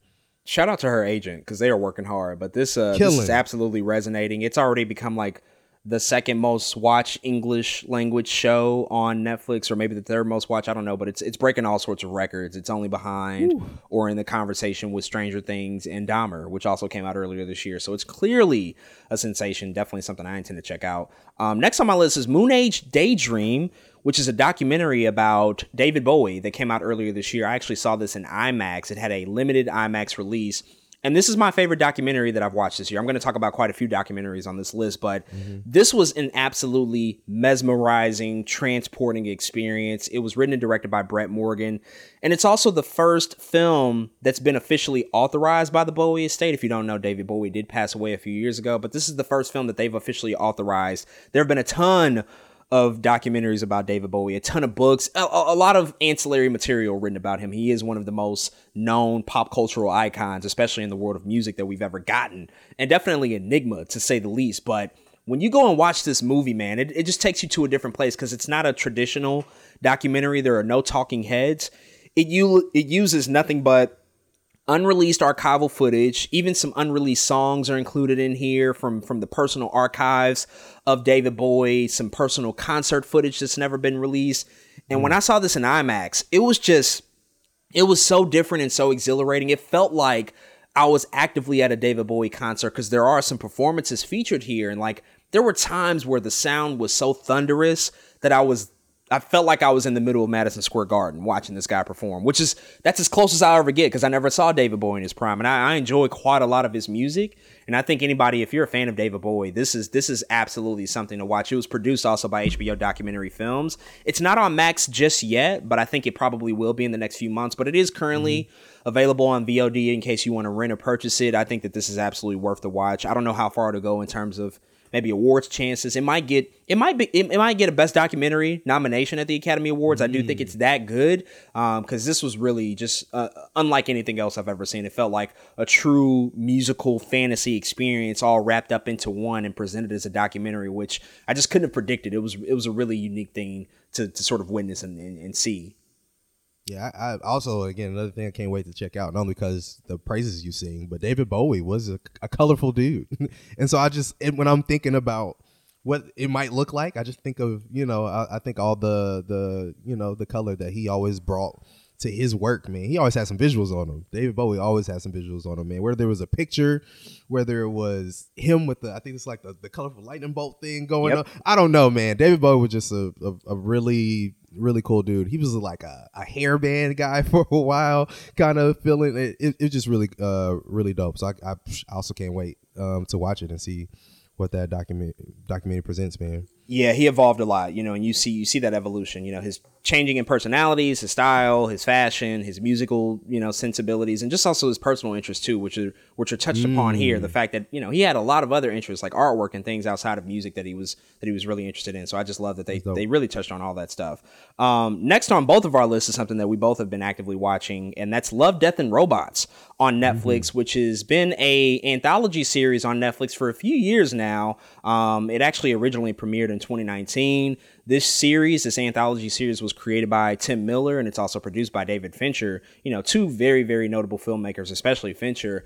But it's really just, sort of looking at comedy, horror, science fiction, fantasy, and just creating this amalgamation of all these different stories that are somewhat tied together by these concepts of love, death, and or robots. And some of the shorts have all three. Some of them are just vastly telling the stories about robots, or maybe about love and romance, or maybe just about death and the apocalypse in the future, and just, sort of these post-apocalyptic societies that we might live in. But I know you've been watching it for quite a while. I caught up with all of it this year alone to just really, sort of become interested into it. But what are your thoughts on Love, Death, and Robots? What are some of the standouts for you in terms of the short stories that they've told and just kind of the place that it has on Netflix as this anthology series? Man, I love the concept so much, man, as somebody who not only loves animation, but is an advocate for it, right? I'm still one of those people who are trying to get, I think, us as grown, people and millennials to not see it as a childish format.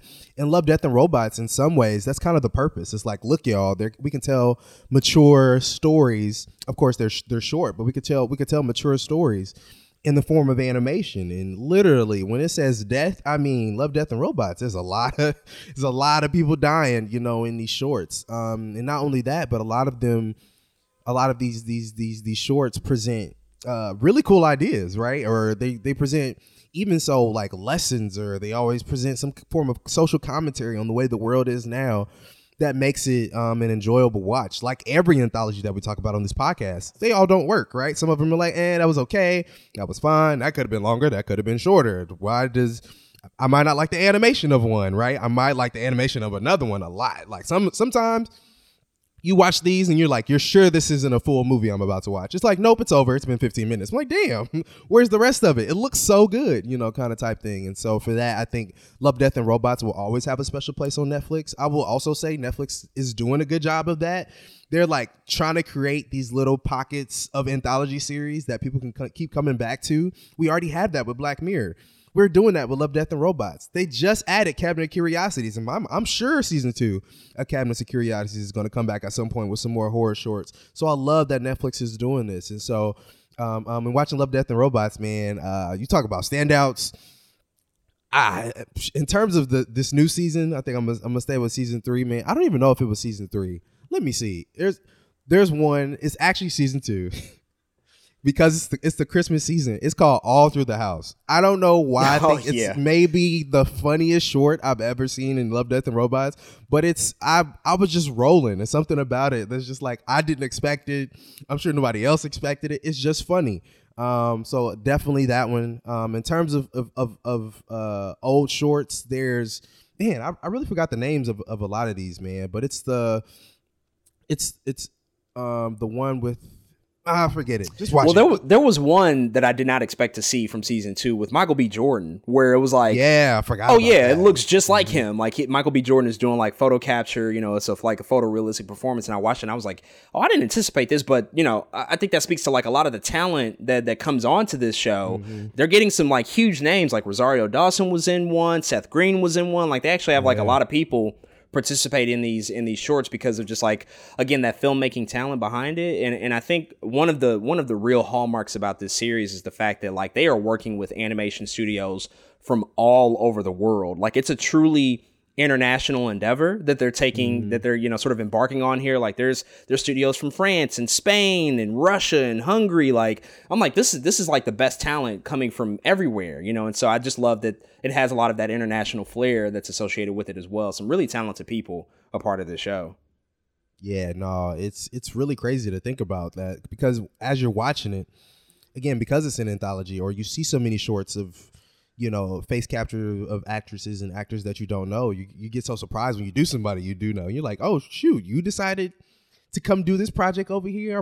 That's really dope, but I'm really proud of that. So again, shout out to Netflix for just creating a brand now with some of these anthologies, but shout out to Love, Death, and Robots and David Fincher and all these people for actually really putting this on the table. I know a decent amount of people who are into animation that watch it, and we all have our favorite shorts and we all appreciate it. So it's dope. Yeah, no doubt about it. Next on our list is another show we both been watching, one of the most, I think, well-known sensations on TV, and that's Abbott Elementary. We haven't had a chance to talk about season 2 so far on the podcast, but season 2 was coming fresh off of the heels of those big Emmy wins that happened earlier this fall with Sheryl Lee Ralph, Quinta Brunson. Like they picked up a lot of trophies at the Emmy Awards, and so people were eagerly anticipating the debut of season 2 of Abbott Elementary. And I would just quickly say, this has been an incredible first half of season 2. We know that season 2 is going to pick up after the holiday season, but they rolled out the first 10 episodes, and I've loved every single episode that they've dropped. And I think that they have already surpassed what they were able to achieve in season 1, which is saying a lot because it was an instant overnight sensation.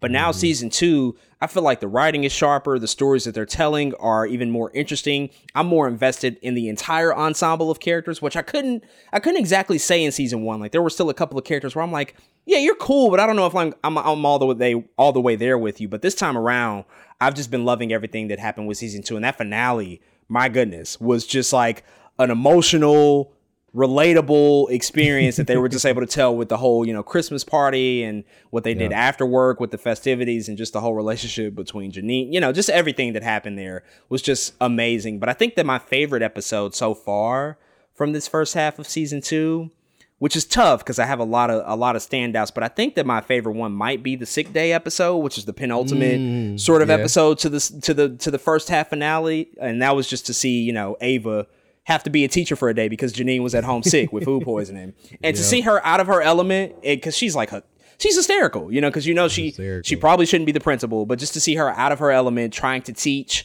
and trying to really get a handle on those kids in the classroom, it was really fun. But season 2 so far, it's been outstanding. I love it.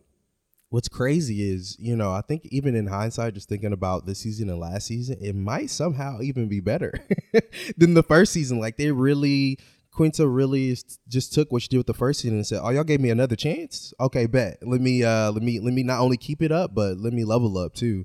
And sometimes I'm watching it it feels like that. It's like, dang, you had something else to talk about, and in some ways, it's like, damn, you provided even more meaning. Even what you're talking about, from the last episode of this season or this first half of the season to. There's just so much in it that like it's one thing to be able to get us to laugh. It's another thing to be able to get us to feel, you know what I mean? And there's so many episodes. You're like, damn, I felt that, especially in a TV show where it is about the teachers. It is about people that are like us now. Like it's funny. If I can imagine watching this in like middle school and be like, I don't really relate to these people that much. Now I'm like, I absolutely relate to everything everyone in this show has going on almost all the time. And I think that's impressive to do without even having to be a teacher. It's like, yes, no, I can relate to that. And I see that. And I think that's impressive, man. As far as favorite episodes so far this season, man, it's like you said, it's super hard, man. I will say there was the moment. Which episode is it? It's when Tariq comes back. Oh my goodness! Yeah, that was one of the earlier episodes. Yeah. Oh my god! And there's like, yeah, bro, the dude is just funny. Zach Fox is great. In case you didn't know, and it's just crazy to see. Low-key, he like plays himself on the show, but adds a little flair of actor to it. And it's like, yeah, this dude is hilarious, man. So I love that episode. It's another episode, might be the same episode actually, but where the improv people come to the school and they are the cheesiest people in the world. But again, there's so much like merit in understanding in that episode. I think that's just like, nah, this is just really good TV, man. Like you understand what you're doing, but it's also funny. On top of all of that, it's just funny. And so, man, it's just impressive work coming out of Abbott Elementary, man. I can't wait to see the second half of the season. Yeah. Also, shout out to these random guest appearances that they've had. Spoilers if you have not caught up with Abbott Elementary, but like earlier in the season when they had like that attack ad out against him, Leslie Odom Jr. from the other school popped up. Mm-hmm. And then in this, first half season finale, they had randomly, it caught me so off guard, Vince Staples, pops nowhere. up. And he's like playing a character. He's not playing Vince Staples, he's playing himself. But then like you fast forward 12 minutes and Andre Iguodala is all of a sudden like Ava's boyfriend of 5 years. It's like, what? It's like who are you? What are you doing right here? But it was really good stuff, man. Yeah. Shout out to that whole team. It's truly one of the best shows on TV, especially from a comedy perspective. I mean, they're really sort of owning the space now, in terms of like workplace comedies, like that gap that I think we felt so long with shows like Parks and Rec and The Office. Like Abbott has just come in and swooped that up and is now sort of like the king of half-hour comedy television right now. It's really great to see. Next on my list is actually another documentary. I said this earlier this year that Shudder is the superior streaming service, and I believe that because of just the content that they produce, the original series and movies that they produce is just so well done. And the curated list of old, obscure horror movies that you've never, ever, ever heard of that they managed to get on their streaming service. I know that they're undergoing some really rough transitions right now, just as like the entire like media landscape, everything is just like on fire. But I checked out the 101 scariest horror movie moments of all time earlier this year. I think it dropped right before Halloween. You know that many of these networks, they'll do like, oh yeah, the 31 nights of Halloween. Well, Shudder's like, oh no. We're doing the 62 nights of Halloween. This is a 2-month celebration. Forget what you heard, because Halloween is damn near a year-long thing for them. But they dropped this incredibly lengthy docuseries. I think it was like, I can't even remember how many episodes it was. It might have been like 6 or 7, maybe even 8, documenting what they perceive as being like the 101 scariest moments in horror movie history.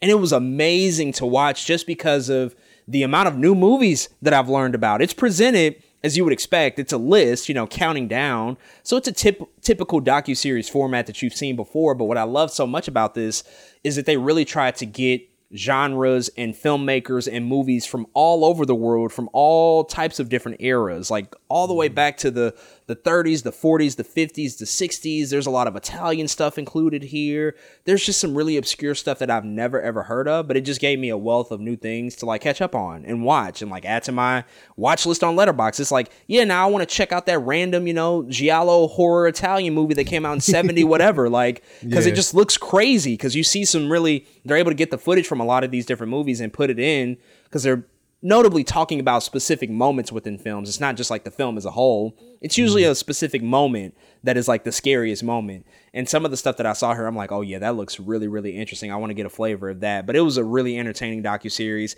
I think everything that they produce in terms of documentary stuff is just great. It fits alongside Eli Roth's horror history docuseries that he did. There was like a monster horror docuseries that they dropped last year. They got the Cursed Films docuseries that they produced. They just really, they make some really compelling stuff that I'm always enjoying. So I really enjoyed this one. No, Shudder's so underrated, man.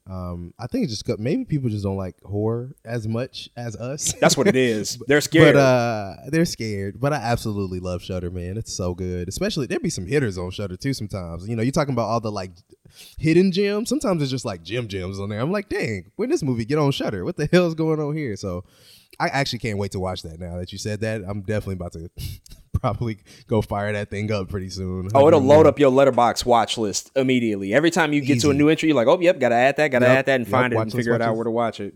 No, absolutely, for sure, man. Man, on the flip side, talk about the opposite of what you watched, bro. I got the chance, finally. I mean, this movie is so anticipated for me. I finally got the chance to check out Marcel the Shell with Shoes On. I actually bought this from A24. I bought the physical. I already knew I was going to like it. I just like, I'm buying this. And Marcel the Shell, for those who don't know, was a YouTube series. I mean, years and years and years ago. And it blew up, you know. It's literally about this little shell that exists in a home that has things to say it's very quippy, it's very funny, but it's also really cute. Marcel's it's supposed to be a him, but it's really cute, and it just blew up on YouTube, man. In this film, Loki kind of talks about that a little bit. It goes through it's pretending like we were there for the very first time that we met Marcel the Shell. And this movie, man, it instantly became one of my favorite of the year. It is something about what what Marcel the Shell is supposed to represent, and the things that Marcel goes through in this movie, being a small shell in this big world and not really having a concept of that, or having maybe Marcel does have a concept of something bigger, but he pertains it to his small life. And it's something about that that's so funny and magical. Not only that, this movie destroyed me, man. I'm not gonna get into the spoilers, but it wrecked me. It really did. It's so real and so relatable for me that I was on a whirlwind of emotions while watching it. Absolutely. It's funny, it's sad, it's introspective in a lot of ways, and retrospective in a lot of ways, that makes you think about, again, just the simple things that you have every day, and kind of turns it on its head, man. The movie is about Marcel living with his grandmother. It's about Marcel losing his family in a move, like where all the other shells go. Like all of a sudden, it's just me and my grandma. Where the hell are all the other? It's about finding the family in the show. It's even about it's about being on television at some point, because Marcel does become famous through YouTube. It's about, man, it's just about so many different things, but it's packaged so well. It's packaged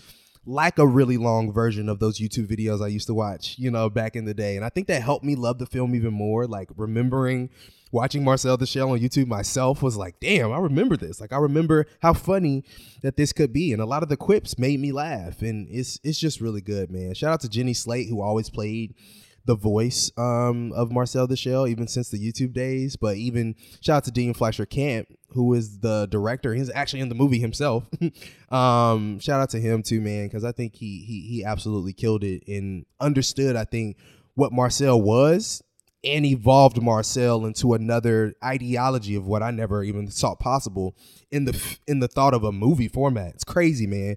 But man, I absolutely love this movie. I honestly can't wait to watch it again. I know people who watch it several times. I was like, damn, you watched it how many times? But now I kind of get it after watching it. I'm like, damn, this could be a really low-key a comfort movie. It's really quiet. There's not a lot of noise in this film, but that's exactly why it works and why it's so good, man. It really is phenomenal.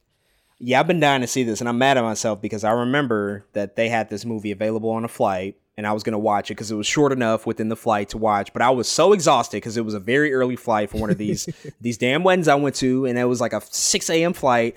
I turned that movie on and immediately fell asleep. Not because it wasn't interesting, but yeah, it's because I was just like exhausted and I couldn't stay up. And I'm thinking like, oh, well, you know, on the return flight, I'll be good. I'll be able to catch it. Well, on the return flight, it wasn't available. Lucky me, even though it was the same flight. It was Delta. So shout out to Delta for not carrying it on every flight available. But I'm definitely excited to check out Marcel the Shell because, yeah, this has gotten pretty much universal acclaim. I haven't heard a single bad thing about it, so I can believe that it is truly one of the standouts for this year. So can't wait to see what it's about.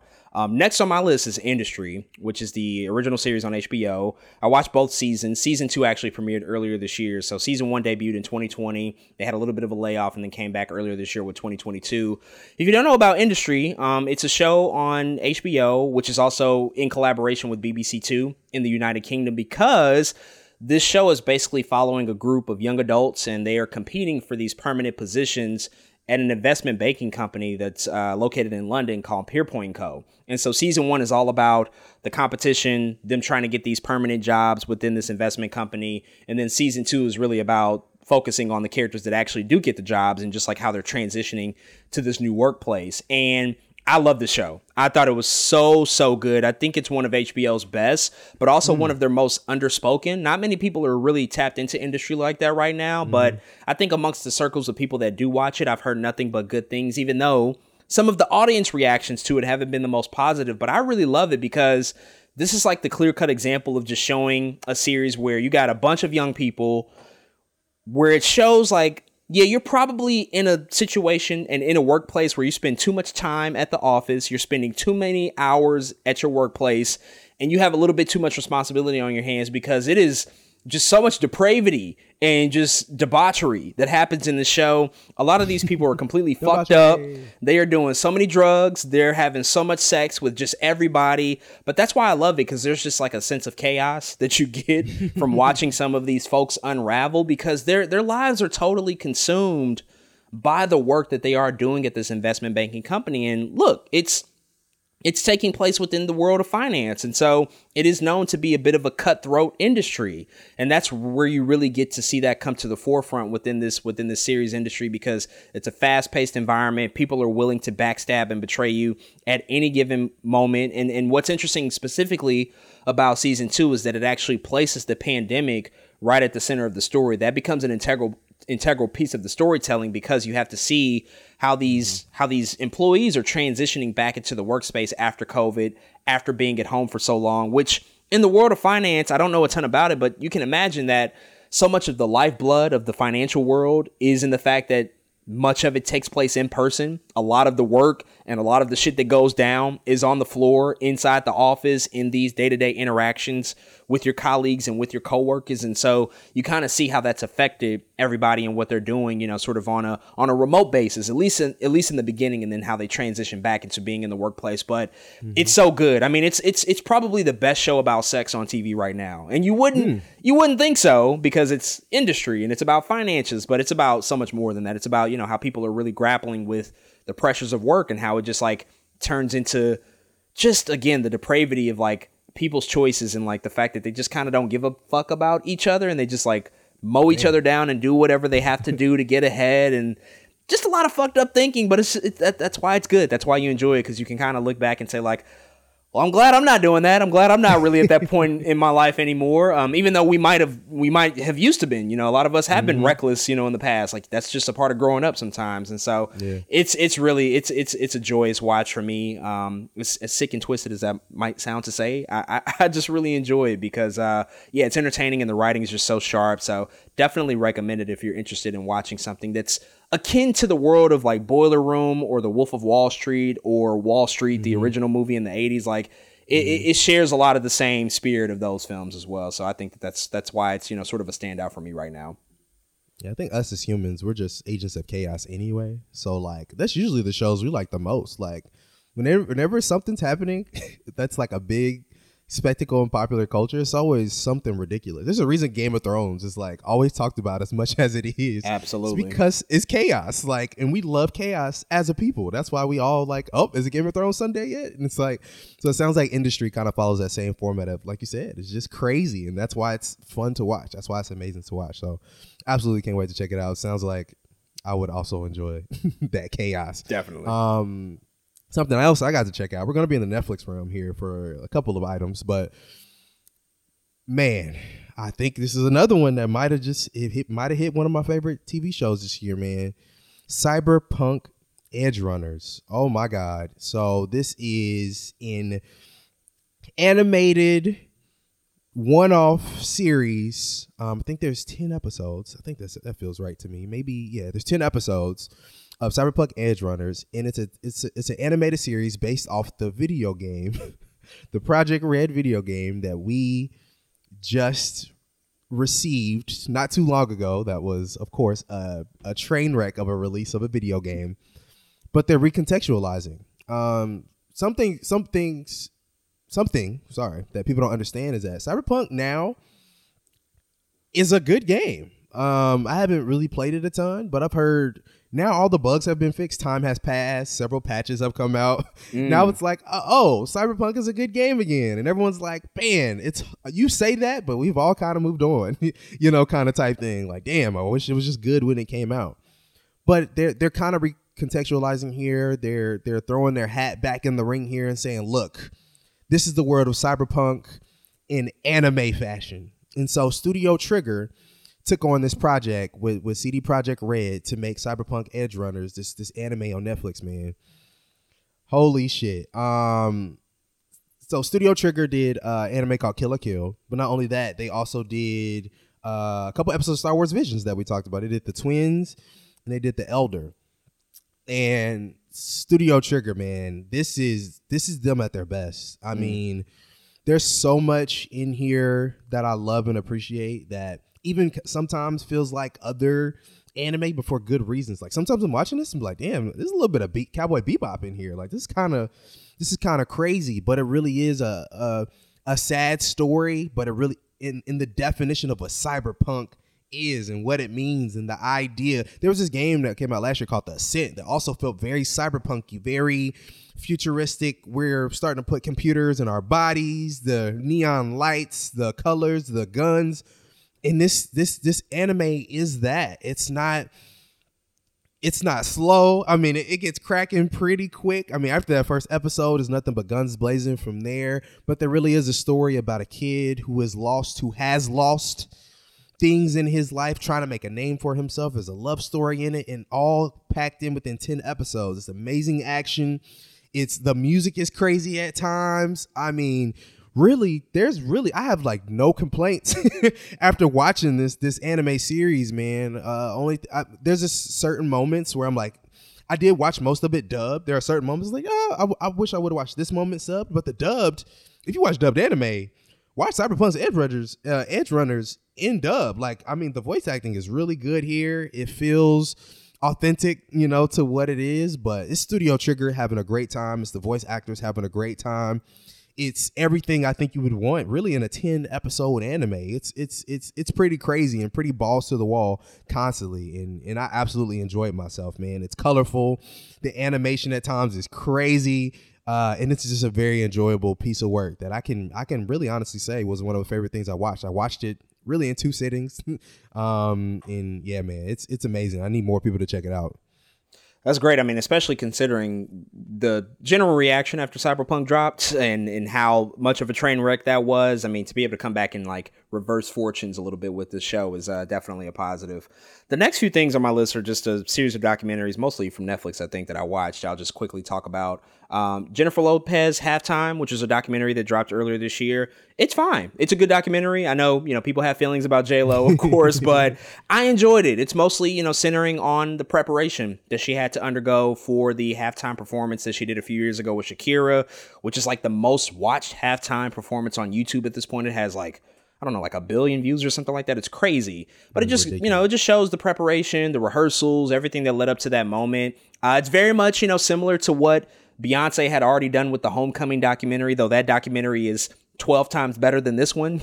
That's really, I think, focusing on the artistry and the personal nature of what Beyonce had to undergo. This one feels more like a publicity tool, but I can't be mad at that. J-Lo is still a huge name, still has a massive fan base, and I like her for the most part. You know, she has moments where you kind of dip in and out where I'm like, oh, I love J-Lo, and then I'm like, oh, okay, J-Lo, you're kind of annoying right now. But this one was fine. I thought it was a good documentary to show just like the hardships and how much has to go into the prepping of the Super Bowl, which I know we typically cover on the show anytime we get a notable halftime show or performer. It's just not as easy as one would think. There's so much behind it. There's so many political conversations, things you can and cannot do, especially over these past few years with Rock Nation and Jay-Z sort of taking over the producerial responsibilities of the show. They're trying to push the envelope, you know, and they're getting a lot of performers that come from, diverse backgrounds, Black performers, Latinx performers. Like J-Lo and Shakira were kind of the testing, sort of act of this new experiment. And thus we've gotten, Rihanna's going to come up this year, and we got the Dr. Dre and Snoop Dogg one earlier. We got, all these inventive, new Super Bowl halftime performances, but it was fine. It was good. It was good to just see, J-Lo sort of be in her element and really focus on music and not so much the acting, side of things, which can be hit or miss, but I enjoyed it. I thought it was fine. Man, yeah, there's actually a lot going on with J-Lo even as we speak right now. It's kind of crazy. Everyone's like, I have to say that there was like a poll on Twitter, and someone was like, what's a celebrity that you've met that you did not have a good interaction with them? And there's just a slew of stories underneath the post, and it's all J-Lo. Everyone is just like, damn, J-Lo's a terrible person. I had a bad interaction with her, this and that. It's crazy because she just has a facade, I don't know. She has a facade that she's like the nicest. I'm thinking Maid of Manhattan when I look at J-Lo. I'm Absolutely. Like, this woman looks hella nice to me. And then everyone's saying the opposite in real life. It's just crazy. But I do want to check out that. I think halftime stuff is so interesting, especially like you said with the Rock Nation stuff. I really want to see what was going on there, especially again, as big, as many views that thing has gotten, as a moment that was too for a lot of people across the world, really. I definitely need to check that out.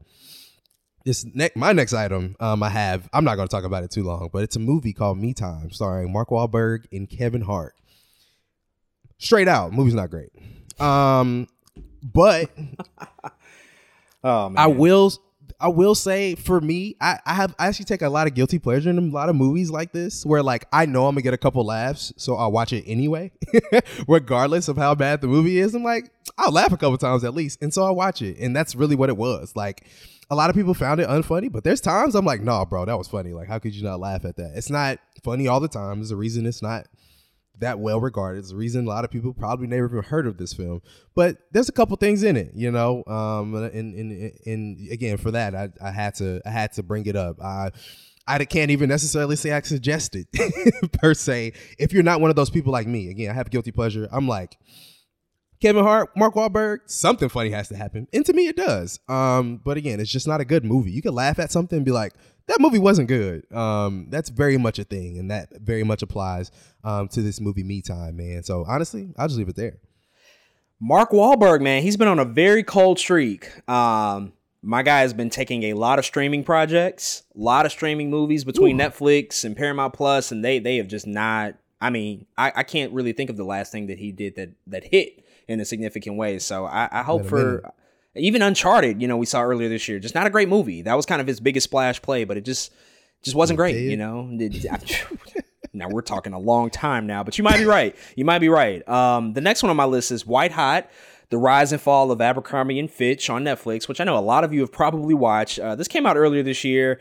Not going to spend a ton of time on this either. It's just, a documentary about Abercrombie & Fitch and how fucked up they were and how fucked up we all know them to be. I mean, there's nothing really that surprising here if you ever just paid attention to an Abercrombie store, if you ever just like opened your eyes as a Black person to see what they did in their business practices. I mean, this was the most unsurprising documentary ever. I mean, it was fine and it was entertaining to a certain degree to just go back and kind of laugh at how far they've fallen, because nobody really talks about them anymore, and they are not the brand that they used to be, because they were popular.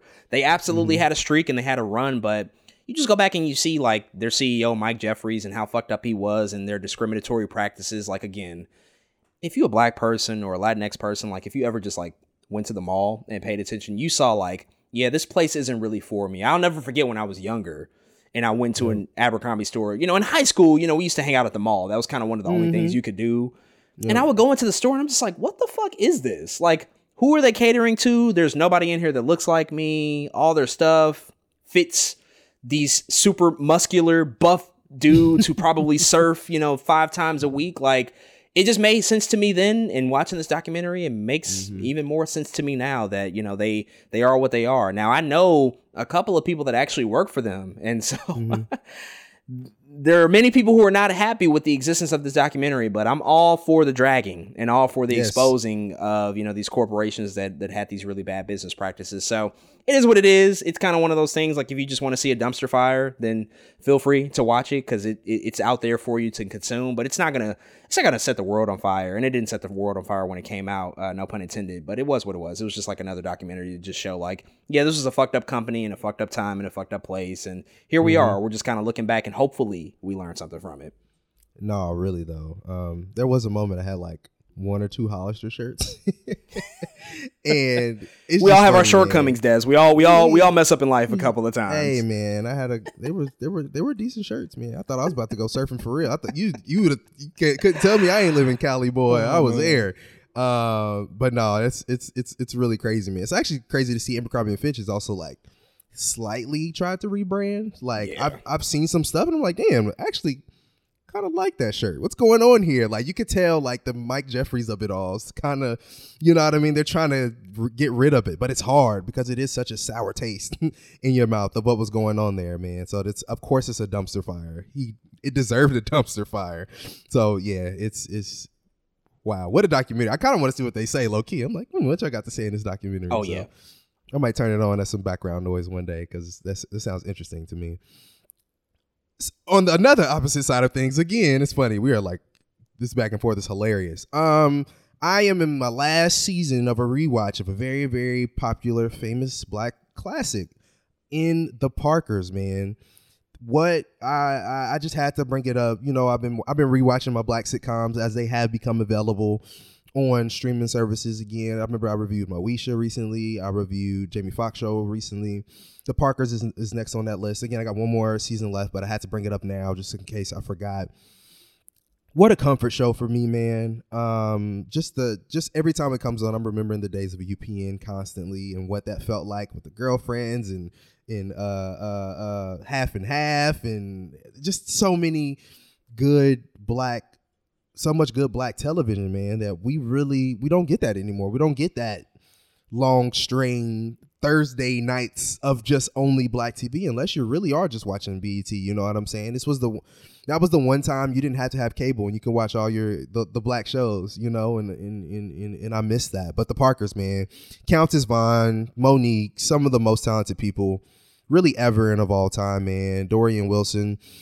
There's always so much I go back and find in these shows that I never have before. Now that you're grown, right? Realizing this was on a college campus, there's always Greek stuff that happens or really grown people stuff that happens in these shows that you're just like, dang, what's going on? Or realizing that Nikki was really tripping all the time with Professor Ogilvy. You're like, what is going on with you, ma'am?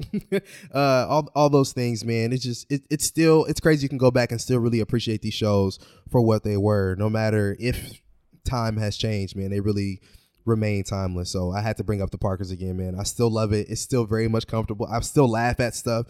And I have to give the Parkers kind of the one up when it comes to they tried to do music a lot in the Parkers. A lot of our Black shows didn't necessarily harp on that as much as the Parkers does. I'll give another attribution, of course, to Jamie Foxx show. This is what Jamie Foxx does. But the Parkers is another one of those shows. It's like, no, every couple episodes they gonna sing. Like, you got Countess Vaughn, you gonna sing, and that's what they did. And so I appreciate that about the show as well, man. It really is a classic.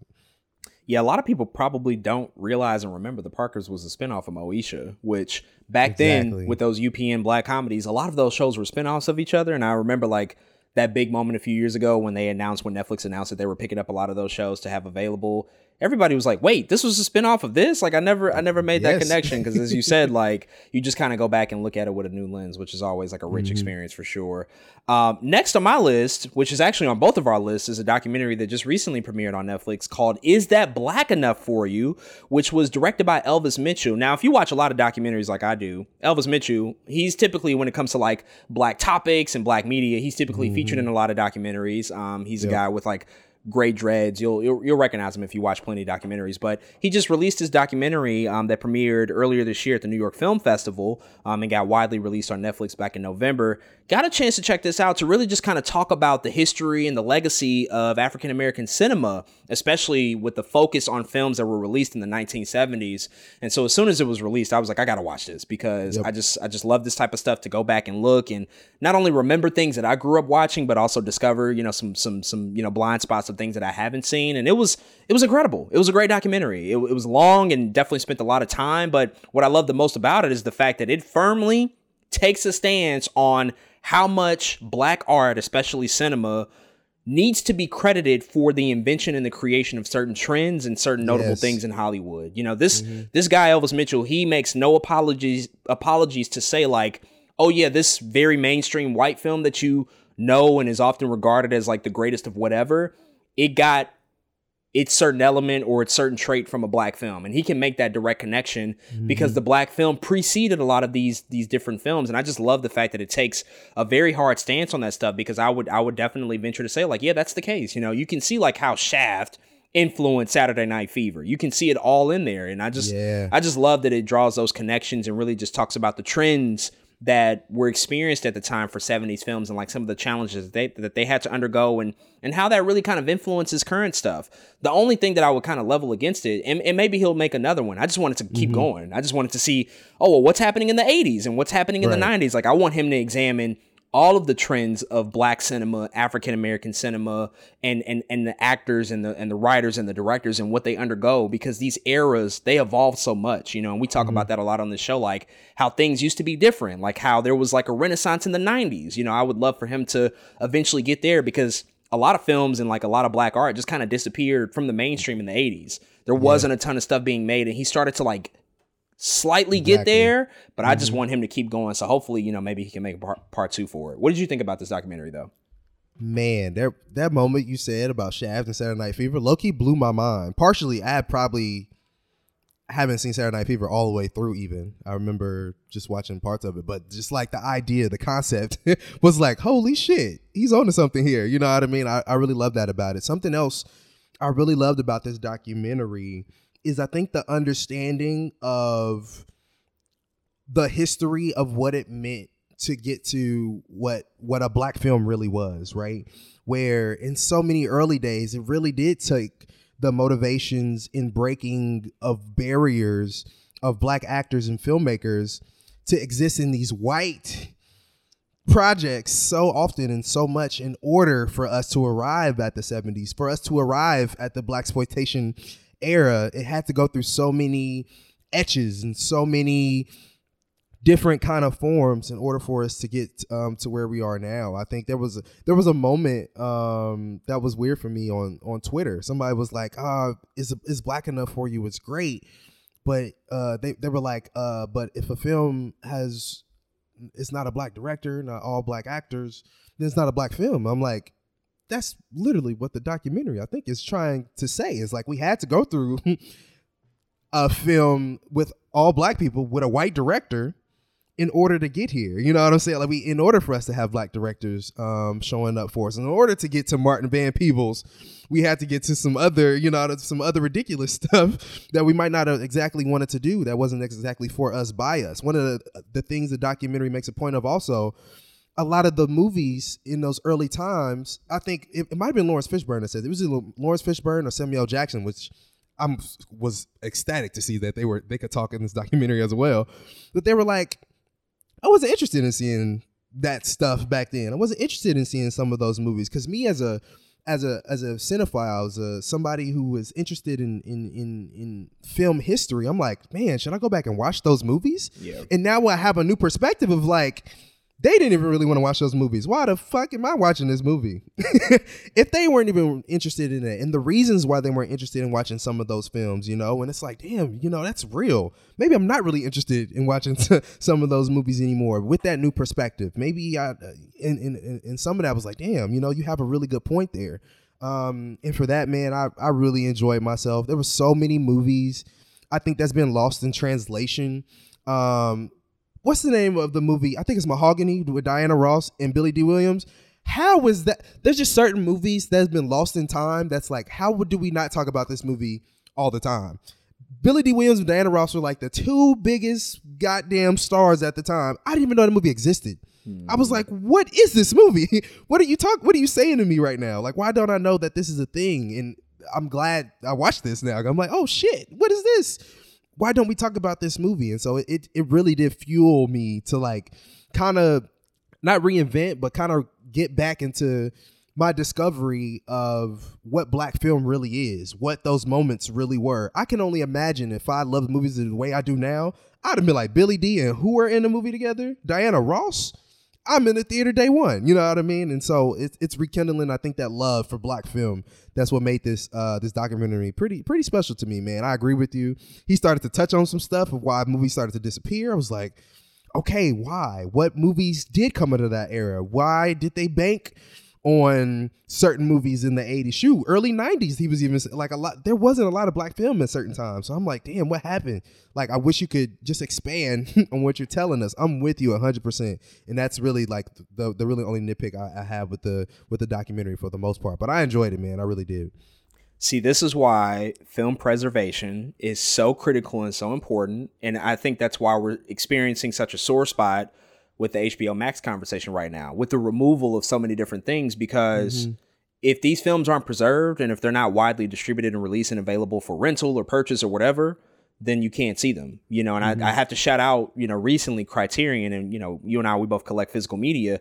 They've been tapping back into a lot of these like older black films that just haven't had proper physical releases, and they're releasing them remastered, HD, Blu-ray, sometimes even 4K quality. You know, you can get the library of Melvin Van Peebles. You know, you can get like all of the films that he made. Like, that stuff just wasn't readily available for. They just did a Shaft, you know, 4K Criterion, like Mississippi Masala from Denzel in the early 90s. Like, a lot of people don't even see these movies or even know that they exist and that they were kind of, you know, really revolutionary for certain themes and things that they were tackling. But film preservation is, it's so vital and it's so important. And, you know, I think that's why, you know, you and I will always be champions of physical media. But even beyond that, like streaming or rental or VOD, like, make these available somewhere if possible, and do the work, and, you know, hopefully put in the time and the effort that they need to be restored properly, so that people can go back and be educated about these and you know, sort of hopefully expose themselves to them, because I think it's really important to film history overall. Next is another documentary we both seen, The Redeem Team, which is on Netflix. I don't have a ton here. It was a cool documentary. I mean, it gave me what I expected. The parts I enjoyed the most were about Kobe. That's of course. That's kind of why I was here. You know, Kobe was the leader of the Redeem Team. We kind of know the story of what they were at that particular moment. They were coming off of the really disappointing run at Athens in 2004 at that Olympic Games. You know, it was not a great time, because you had the Dream Team in the 90s, which took the world by storm. 2004 in Athens, I remember watching that, and it was just like, yeah, what the fuck is the NBA doing? Like, why are they? Nobody wants to go. Nobody really wants to play in Athens, Greece. Like, it just wasn't a good showing. And then you come back in the Beijing Olympics, which I remember that Olympic Games. It was incredible. It was an insane time, and to just see like LeBron and Kobe and D Wade, like, it was like, oh, this is a moment right here. But that was peak and prime Kobe. That was like right before those 2 championship wins that he got after, you know, climbing that mountain again for so long without, you know, having Shaq by his side. It was great to just sort of revisit that era. That's why I enjoyed it the most, for that particular reason. No, for sure. And there was like just small details I think I was forgetting in that time. So it felt good to like jump back and be like, oh yeah, that did happen. Because I forgot actually in coming to this documentary about the whole what Kobe was going through at the time. You know, they talk about in the documentary, it's like, no, this is chapter 2 of Kobe. I was like, you're right. I forgot about that. It's also honestly just refreshing. I've always had 2 favorite basketball players my whole life, Kobe Bryant and Dwayne Wade. It is what it is. And to see them both in the same documentary, to see the way that Dwayne Wade talks about Kobe is amazing. One of my favorite parts of this probably is honestly seeing some of these people talk. Like, Carmelo doesn't talk to people a lot. He sure doesn't. Like, in this documentary, like kind of, I mean, he's talking. Also love that LeBron was just able to cuss in this documentary. He was throwing all kind of F-bombs around. I was like, oh shit, this is a documentary for real. So I enjoyed those parts as well. And the Coach K of it all. I like that aspect too. I wasn't really sure what that streamline looked like when Coach K came in to be the coach of the team, but I think it was cool seeing that aspect too. So yeah, I also enjoyed the documentary, but it was more than anything, it was just cool to be like, oh yeah, this thing did happen, and that's when it happened and how it happened. So it was pretty dope in that regard. No doubt. Another one we both seen is Emily the Criminal, which just became available on Netflix. It did release earlier this year via theatrical release. It was released by Universal back in August, and it actually premiered, I think, worldwide at the Sundance Film Festival back in January. So it's been out for quite a while, but it just became available on Netflix. The movie is starring Aubrey Plaza, who's also in The White Lotus I'm going to talk about shortly, but it's a crime thriller film. You put this on my radar because I hadn't realized it was on Netflix and got a chance to check it out, and I thought it was pretty cool. I thought it was a good movie. I always love a good crime thriller, and I think that Aubrey Plaza is an actress. She's really, really talented at these dark roles. You know, anytime she's like in something, I'm like, yeah, she has a specific niche that you totally go to her for because she has a darkness about her. That's like a good thing because she can leverage that for her performances. And I found that stuff to be quite intriguing. Overall, I think that the film, in terms of what it has to say about society, is probably where it works strongest because it's really looking at a person who had some rough patches in their life and didn't have a really fair shot to redeem themselves, and that just comes back to haunt them. And it totally lends credence to the idea of like, well, this is why they turned to a life of crime, because every time they tried to just make better of their situation, everybody kind of stopped them at the gate and said like, no, you're not allowed here. So for that stuff, I think it worked incredibly well. I did find the ending to be a little bit predictable, and I could have used a little bit more time with it. It wasn't, great, but it wasn't a train wreck either. I just found the ending to be a little bit soft for me, but overall, I thought it was a totally fine and enjoyable watch. Yeah, man, it was cool. I really do like Aubrey Plaza, and I think she came and did what she had to do. To be honest, it's just one of those cool. I think it's like low-key a movie that is perfect for streaming in a lot of different ways. It's like, oh yeah, this is a cool Friday night watch. I haven't, really seen a movie like this in a while. And yeah, man, everything you said, I really echo. I don't have too much to add. Shout out to Theo Rossi too. I hadn't seen him since for a long time. Can't remember last thing I seen him in, but it was cool to see him back here again. But I really like I think down to earthness of this movie. Like you said, it really is a big commentary on the way how fucked up the world is and how it can shape somebody's really motivation to do things that they technically don't want to do but have to do, and how that can turn you into somebody else. I really do like the realism of that and how real her situation was. So yeah, overall it was cool. It was a decent watch, nothing too crazy, but yeah, a cool sit down. Definitely. The next show I'm going to talk about is something I just checked out like a week ago. The Offer, which is on Paramount Plus. I've been meaning to get to this show all year, but I had a little bit of a crisis because I remember when it came out and I was about to watch it when it was initially debuting, and then I saw the reaction to it and it was largely negative. And so it kind of turned me away, and I was like, well, if it's not that great, then I can definitely spend my time watching something else. I try to really just watch only the stuff I know I'll enjoy. I don't really engage that much with things that I don't think I'll like. But then I just said, F it, I'm going to watch it. And this is probably the biggest surprise of the year for me because I enjoyed this so damn much. It was such a treat to be able to tap into this and really just kind of live in this world for 10 episodes.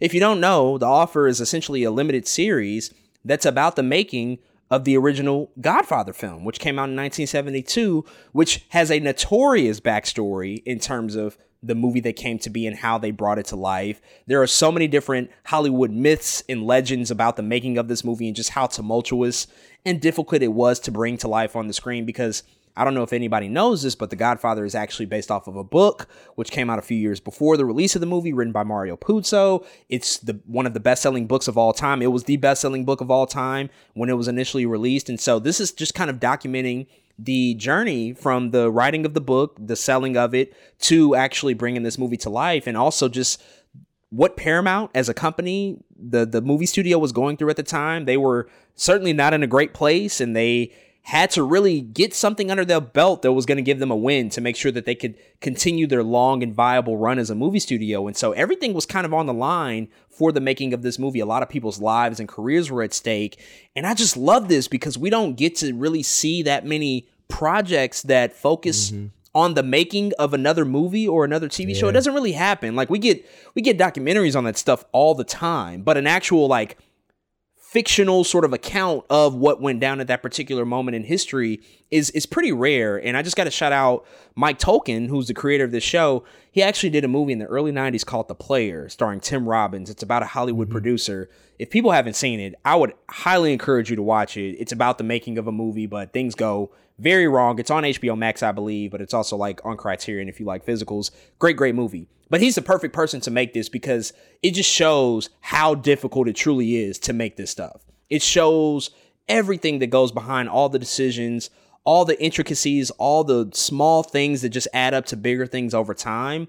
And even more importantly, it's looking at the making of The Godfather from the perspective of not only the producerial standpoint, because Miles Teller is playing Albert Ruddy, who is the producer of The Godfather, who doesn't get mentioned a lot. You know, we always talk about Francis Ford Coppola. We always talk about Mario Puzo. You know, those two wrote the script. We talk about the stars, you know, like Marlon Brando and Al Pacino, but people don't really talk about Albert Ruddy as the guy who had to bring this to life. And the fact that he didn't even have like a long track record. He had made and sold Hogan's Heroes, an old TV show, and that was really it. So for him to come in and usher in one of the greatest films ever made, it's just kind of a miraculous story. So it's from his point of view, but you also get the mob story on the side because there are a lot of mob gangster connections in real life to what was going on at the time with Joe Colombo, a notorious gangster who was a part of one of the 5 families in New York at that particular time. I mean, it's just looking at it from all angles.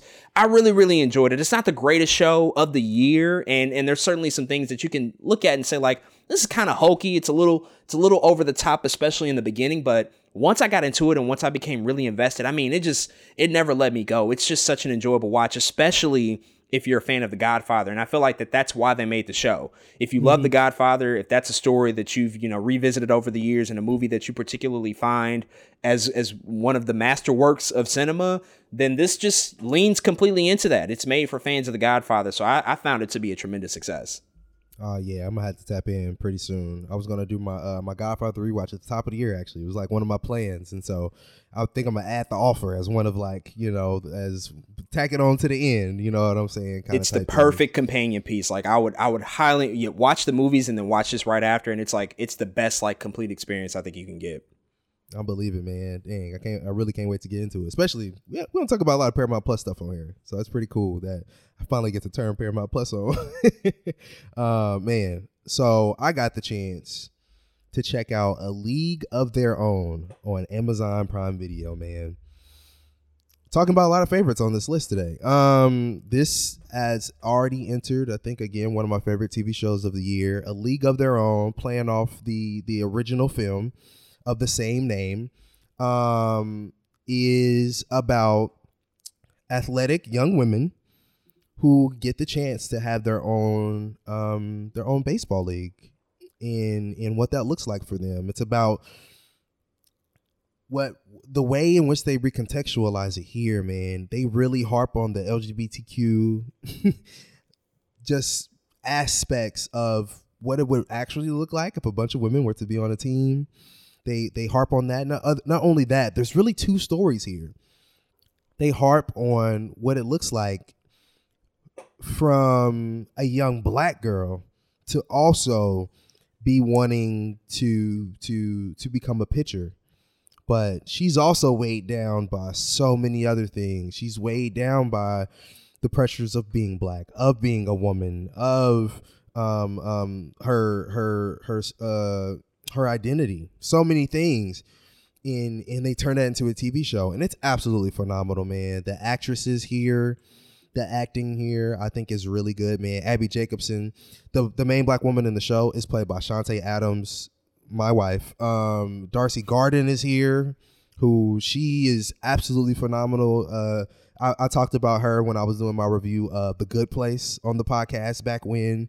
She's really good, man. Roberta Colindrette. I mean, it really is just a whole just pantheon of women in this show that is really giving us character moments that make sense when it comes to, again, a group of women who are just trying to play baseball, but what that means outside of that, what that means to when they first started playing baseball, a lot of these women, because they are LGBTQ, weren't the most girly women in the world, but the owner was like, they need to be wearing skirts, they need to be wearing lipstick, and what that looks like for them, what that story holds for them, how they counteract that, how they do become good baseball players because of, you know, all these things they had to go through. So it's a really amazing show, man.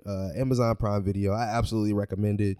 I enjoyed myself. I think I have to say I am a little biased in saying I also really just love the black story of it. Shantae Adams playing Maxine here it's amazing. Like to see them focus on it. It's funny when A League of Their Own, in the promotion, I really don't get a sense that like there's this whole other part of the TV show that we're not talking about. Really, you could cut off all the white womanness of it, and Shantae Adams as Maxine could carry the whole another part of the show. And it really is two stories going on at the same time in parallel. And I just enjoy, you know, those moments of watching a black woman go through the things that she's having to go through. And it's not one of those series that's pandering on. There's not all this trauma of like, you're black, I'm calling people the N-word. It's like, no, you just get it.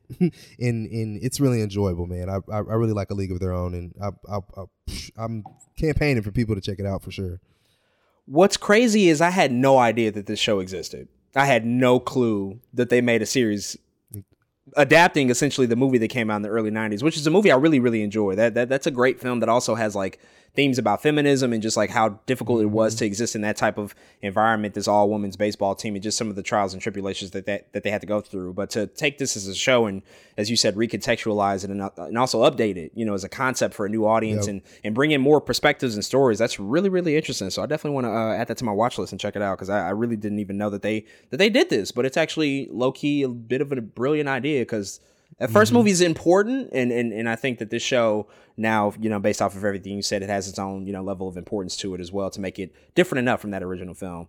The next show I'll talk about is something that I literally just finished like a day ago because it just premiered, The White Lotus Season 2, which I have to say, Season 1 of The White Lotus I watched earlier this fall, and I thought it was fine. And I remember you talked about it on the podcast and you brought up some really good things about it. And it was like, yeah, it was cool though. It was fine. And many, many people were like, yeah, it's like one of the best shows of the year from the Season 1 from last year. And I watched it thinking the same thing, and it got a lot of Emmy recognition. And I'm like, it was cool. It was good, but it wasn't like a standout. It wasn't like the best thing I ever saw. I just didn't I didn't really understand. So like when Season 2 debuted, I wasn't in a hurry to get to it. I was like, I'll get to it eventually, but I wasn't in a hurry. But Season 2 just wrapped up like a week ago. And so I was like, all right, well, all episodes are now out. It might be better to just binge it that way. And I gotta say, Jesus, another surprise. This is significantly better than Season 1 to me. Like, I love that. 10 times better than Season 1 to me. I don't necessarily know why. Maybe it's just because of the themes that are examined in this season just resonate with me more, but I just loved everything that Season 2 had to offer. Mike White has said this in sort of after the episodes. He said, if Season 1 is about money, then Season 2 is about sex. And that's 1000% true. And Season 2 was just like so engrossing and so enthralling from the story that they're trying to tell. And it's so messy. It's so beautifully messy in just everything that happens here, because you get these characters that go to the White Lotus Resort, this time in Sicily, whereas Season 1 was in Hawaii. And I just found everything to be elevated, not only the cast itself, but also just the environment. Like, Sicily just looks better on film than Hawaii does. Like, Hawaii is a beautiful place. I've been to it, but Sicily is just like also, it's Sicily. It's crazy how beautiful it is. So you get that backdrop, but then the characters here, the cast that they have, F. Murray Abraham is in here, Michael Imperioli, Jennifer Coolidge is like, you know, one of the two characters that does come back from Season 1, because this is just, you know, an entirely new cast. I mean, every story that's introduced here, Aubrey Plaza, she probably steals the show based off of what she has to go through, but every story here I found to be so compelling. There was probably only one element that wasn't as interesting as the other ones, but by the end of it, and I won't go into details, but by the end of it, I was totally invested, because you get a sense of like the true sinister nature of what's actually unfolding here and like who the villains are of this show. It doesn't become apparent really until like the last couple of episodes, but once you realize what it is, it's pretty chilling, and it's like, holy shit, like people are in real danger here. But this season was just like by far and away so much better than season 1 for me. I really enjoyed it. It might very well end up in my top 10 of the year. It's really that good. And I was so invested into everything happening. And I actually took my time. Like, I didn't binge it in a one day sitting, even though you really could, because it's only 7 episodes. I really tried to take my time and just like watch one episode a day and really absorb it and really become involved with it. But I just loved everything here, and just the interpersonal nature of like all these relationships, and how like, yeah, all of these people come here not necessarily knowing each other, but by the end of the trip, everybody's had some sort of interaction with each other, because it's a resort at the end of the day. It's not that many people there, and like all of these folks are insanely rich, so they're likely to run into each other anyway. But just the whole examination of sex and just the different lens and layers that you can look at it through, from, you know, heterosexual relationships to bisexual relationships to gay relationships, like all of that's in here, and all of it's just so well done. And I think the performances across the board are really what elevate this, you know, so far and away above season 1 for me. So I actively enjoyed this so much. I damn near might rewatch it again like ASAP. It was that fun for me to just like sit here and just like take in this whole story this season. Man, that is so good to hear. And I actually had a feeling that was the case. By the way, people are talking about it. You know, I'm on Twitter a lot, but I'm seeing more about season 2 than I did about season 1. Season 1, I seen a lot again on like the critical side. Like, what the hell are y'all talking about? It's on these award shows. But this time around, I'm like, people are tweeting about White Lotus. Like, people know what this is. Part of me is a little surprised, but it sounds like, man, I need to. I've been meaning to watch it. I was just giving it time, like you said. I was waiting kind of for that last episode to hit. Now that it's hit, I really can't wait to get into it. And even in some ways, it feels like they even maybe like up the actors a little bit. Like, even they threw in some more seasoned people, it feels like, into the boat a little bit. Bigger budget for sure. Yeah, bigger budget, absolutely. So I can't wait to check it out, man. It sounds like something. I was gonna watch it anyway, but it sounds like something I'm gonna like even more the second time around than that first season. Something I'm gonna talk about really quick is Martin, man. They had a reunion show, and it might have premiered. I can't remember if it premiered on HBO first. No, this is BET Plus. This is BET Plus first, right? I'm very connected to this project. I was like, wait, I'm pretty sure. Okay. And it came out, June, I think, of this year? Mm-hmm. And man, I finally got the chance to watch. I think I watched it. This is something I also just watched like yesterday. I finally got the chance to check it out, man. And it is full of really just everything that I wanted it to be. I think the reminiscing, the seeing all of my, you know, favorite people from Martin in a room together.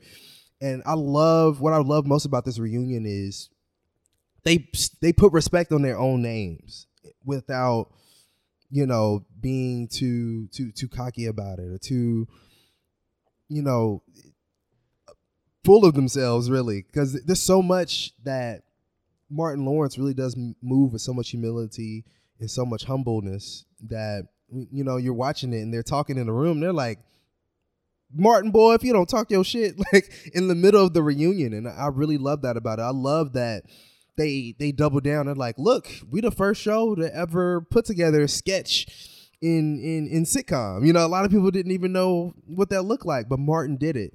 And Martin did put on Tracy Morgan, and he did have Brian McKnight showing up on the show, and that made him blow up. And it was just, there was a lot, I think, in this reunion that I enjoyed as a Martin fan. It's like my family's favorite show. Like, when we get together, we do Martin trivia. We have the card game. It's like Martin trivia.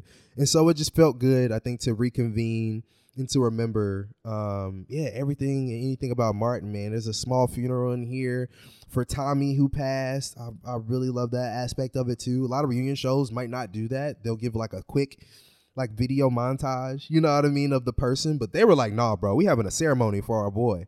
And I really love that aspect about it, too. I love them being able to recall and see all these guest appearances and people pop up that you remember was on the show, man. It was really dope. to watch. So if anybody, loves Martin as much as me and my family do, I think I absolutely recommend this reunion show for sure. Yeah, and I just saw that it's on HBO Max now, so it's a little bit more widely available if you don't subscribe to BET Plus. But yeah, Martin's a seminal show, and I'm just glad that a lot of these black sitcoms of our youth are getting these opportunities to reunite the cast. We talked about the Fresh Prince of Bel-Air reunion show and how emotional that was, and so like now Martin coming back, this is something I still got to watch myself. But it's just good to have these moments to celebrate something that we've gotten quite far away from it. It's been 30 years, and so it's easy to forget. But like, Martin was super important, and Martin, also along with the Fresh Prince, like that paved the way for like a new generation of black sitcoms. Like you don't necessarily get maybe the Jamie Foxx show without Martin and the Fresh Prince. I think that a lot of that stuff was really just important for the time that they came out with. The last thing we're going to talk about before we wrap up with all of our catch up is Atlanta and in season 4, and the fact that we got the final episodes. We had talked about the first 2 episodes when they premiered on FX, but we got the remainder of the season. Of course, the final season of Atlanta, which we've talked a lot about, and just the series finale and how it all wrapped up. And I just want to say, Atlanta has been in a really interesting place in 2022, just in the context that it exists with. It's not the same show that it used to be. It doesn't have the same fanfare.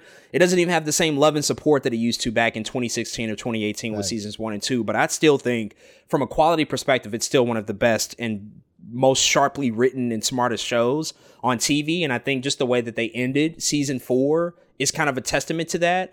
I don't want to go necessarily into too many details about what happened, but I think overall the thing that I loved the most by the time we got to the season finale, just the fact that they resisted every possible urge to veer into the territory of what a series finale, quote unquote, should be.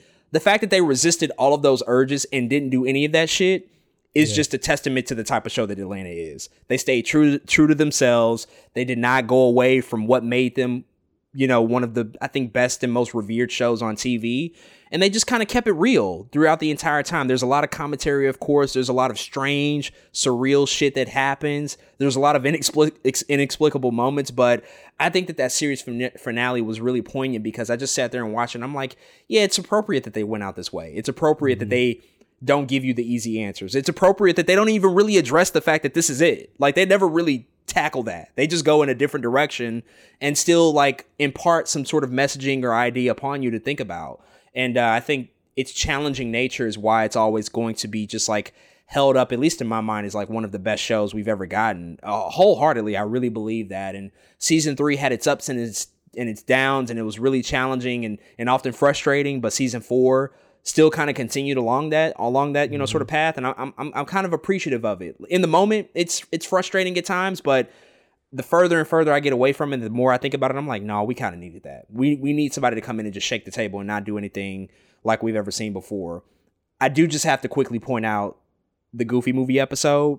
Got to. What is that? What on earth would possess anybody to think of that concept? Because it is partly just completely confounding, but also somewhat brilliant at the same time. And that's what makes Atlanta just unlike anything else on TV, because of their ability to really think outside the box and give us stuff that we couldn't even really conceptualize. But it's things we talk about, but then they blow it up into an idea where it's like, yo, y'all took it to the next level that I just never could have dreamed of. So Donald Glover, just brilliant, genius guy. This is not going to be the last time we talk about him on the show today, but man, it was a really enjoyable experiment, and I'm sad to see it go, but I'm of course happy that they got to end it on their own terms. Man, that Goofy episode was so well done that people believed it. It's that well put together that it feels real. Good. It's that well put together that I know people that was like, I was like, no, bro, like that's not really what happened. Like of course that didn't happen. Come on. But that's just how Atlanta is, man. That's how good they can bring us into worlds, honestly, and be like, what the fuck is going on here? Is this really happening? Man, what a show, man. What a time it's been to live in the age of Atlanta, man. It will forever and ever be one of my favorite shows I've ever watched, man. To be able to constantly have me puzzled over and over and over, like, what the hell is going on here? Whether it's it's just so much, man. The Crank That Killer episode this season, the fucking D'Angelo shit that happened this season. There's just so many like things that I love that I can talk to other people about, and we all go, okay, no, but what the fuck though? But there's always some kind of commentary that can come out of it. It makes it so interesting for me. You talk about that last episode, man. Again, no spoilers, but it's so, to me, it's so well done because it's like, you talk about it being a fitting ending. It just fit. It just, something about it just made sense, although it also made none. You know, it was like, yeah, I get that. Like, in that way, it did feel like an ending. And so it's like they didn't address it and did. It's like, how are y'all teetering this line so well? I don't know how you're doing it, but they absolutely did it, man. I'm going to miss it. I really am. They're all in different places in their lives now. So part of me is like, this is a really cool, I think, send-off, which is also kind of speaks to the way the ending of the last episode went down. It's like, it does kind of feel like a send-off in that way. Like, we're happy. You know what I mean? Like, I don't know how to explain it. We're all moving on kind of type thing. It's kind of what it felt like in some ways. But I absolutely loved every bit of it, man. No matter how challenging it was, no matter how many questions it raised. It really was what it meant to look at a surrealist version of what the Black experience is. And I will always appreciate the show for that, man. I'll absolutely miss it. And yeah, man, just what a way to end off. Just shout out to Donald Glover and shout out to Hiro Murai too. The dude is nuts, man. So yeah. Certainly can't wait to see what everybody does next. But that's it, folks. Those are all the things we had to catch up with. We had a lot of TV shows, documentaries, movies that we just wanted to quickly address before we signed off for the year of Two Black Nerds. But we are not done yet. We got some news to also catch up with. Just the final few items to talk about before we officially wrap here. There have been a lot of trailers. 2023 is on the horizon. So, of course, all the big movie studios, all the streaming services are actively starting to promote and market their upcoming projects. And so we got a lot to get through quickly here. First up, just want to quickly acknowledge and mention the Gen V trailer, which is going to be the spinoff show from Amazon Prime's The Boys, which is currently filming season 4. But this is a spinoff series, which is going to focus on college-age superheroes, supes, in the world of The Boys as they start to figure out their powers and hopefully get a shot at possibly becoming a part of the Vault International family. The Boys is one of my favorite TV shows currently on. Spoiler alert, it will make it into my top 10 TV series of the year. When they announced Gen V, I was super excited. I'm like, oh, this is great. Like, let's focus on some younger supes and see like how they grow up and try to figure this whole thing out. And now we got a trailer. We don't know when in 2023 it's coming out, but I heard possibly that it might run concurrently with The Boys season 4, which if it does, that's going to be insane. A lot of Boys content. That's gonna be like heaven for me because I can't wait. But this trailer was good. It's a quick look. It's like a minute long, but it's blood soaked. It's everything you expect out of The Boys, but with younger people. And I just can't wait to see what it all turns out to be. It looks like the main character, which is a Black woman, her ability, I don't really know what it is, but it looks like she can take her organs and her intestines and use it as like weapon. I don't know what's going on here. It's a lot to explain and figure out, but it looks great. Sign me up. I'm here for it. I can't wait. Anything The Boys, I'm totally on board for. Nah, man, there's so much blood going around this thing. Pretty sure she like strangled somebody with her large intestines in that damn trailer, man. But it looks like everything we've gotten out of The Boys and we want out of The Boys, man. They keep showing that damn Muppet too. It's like, yep, we're gonna do some ridiculous Muppet shit here as well, in case you didn't notice. So I'm just so excited to watch it, man. Like you said, it's Gen V, college. Just give it to me now. Inject it into my veins. I'm ready to go, man. 1000%. The next one up, we just got a quick teaser for Scream 6, which is coming out in March of 2023. Very, very short teaser. What we now know about the movie is that it's set in New York City because we're following our heroes as they go off to college after the events of Scream 5.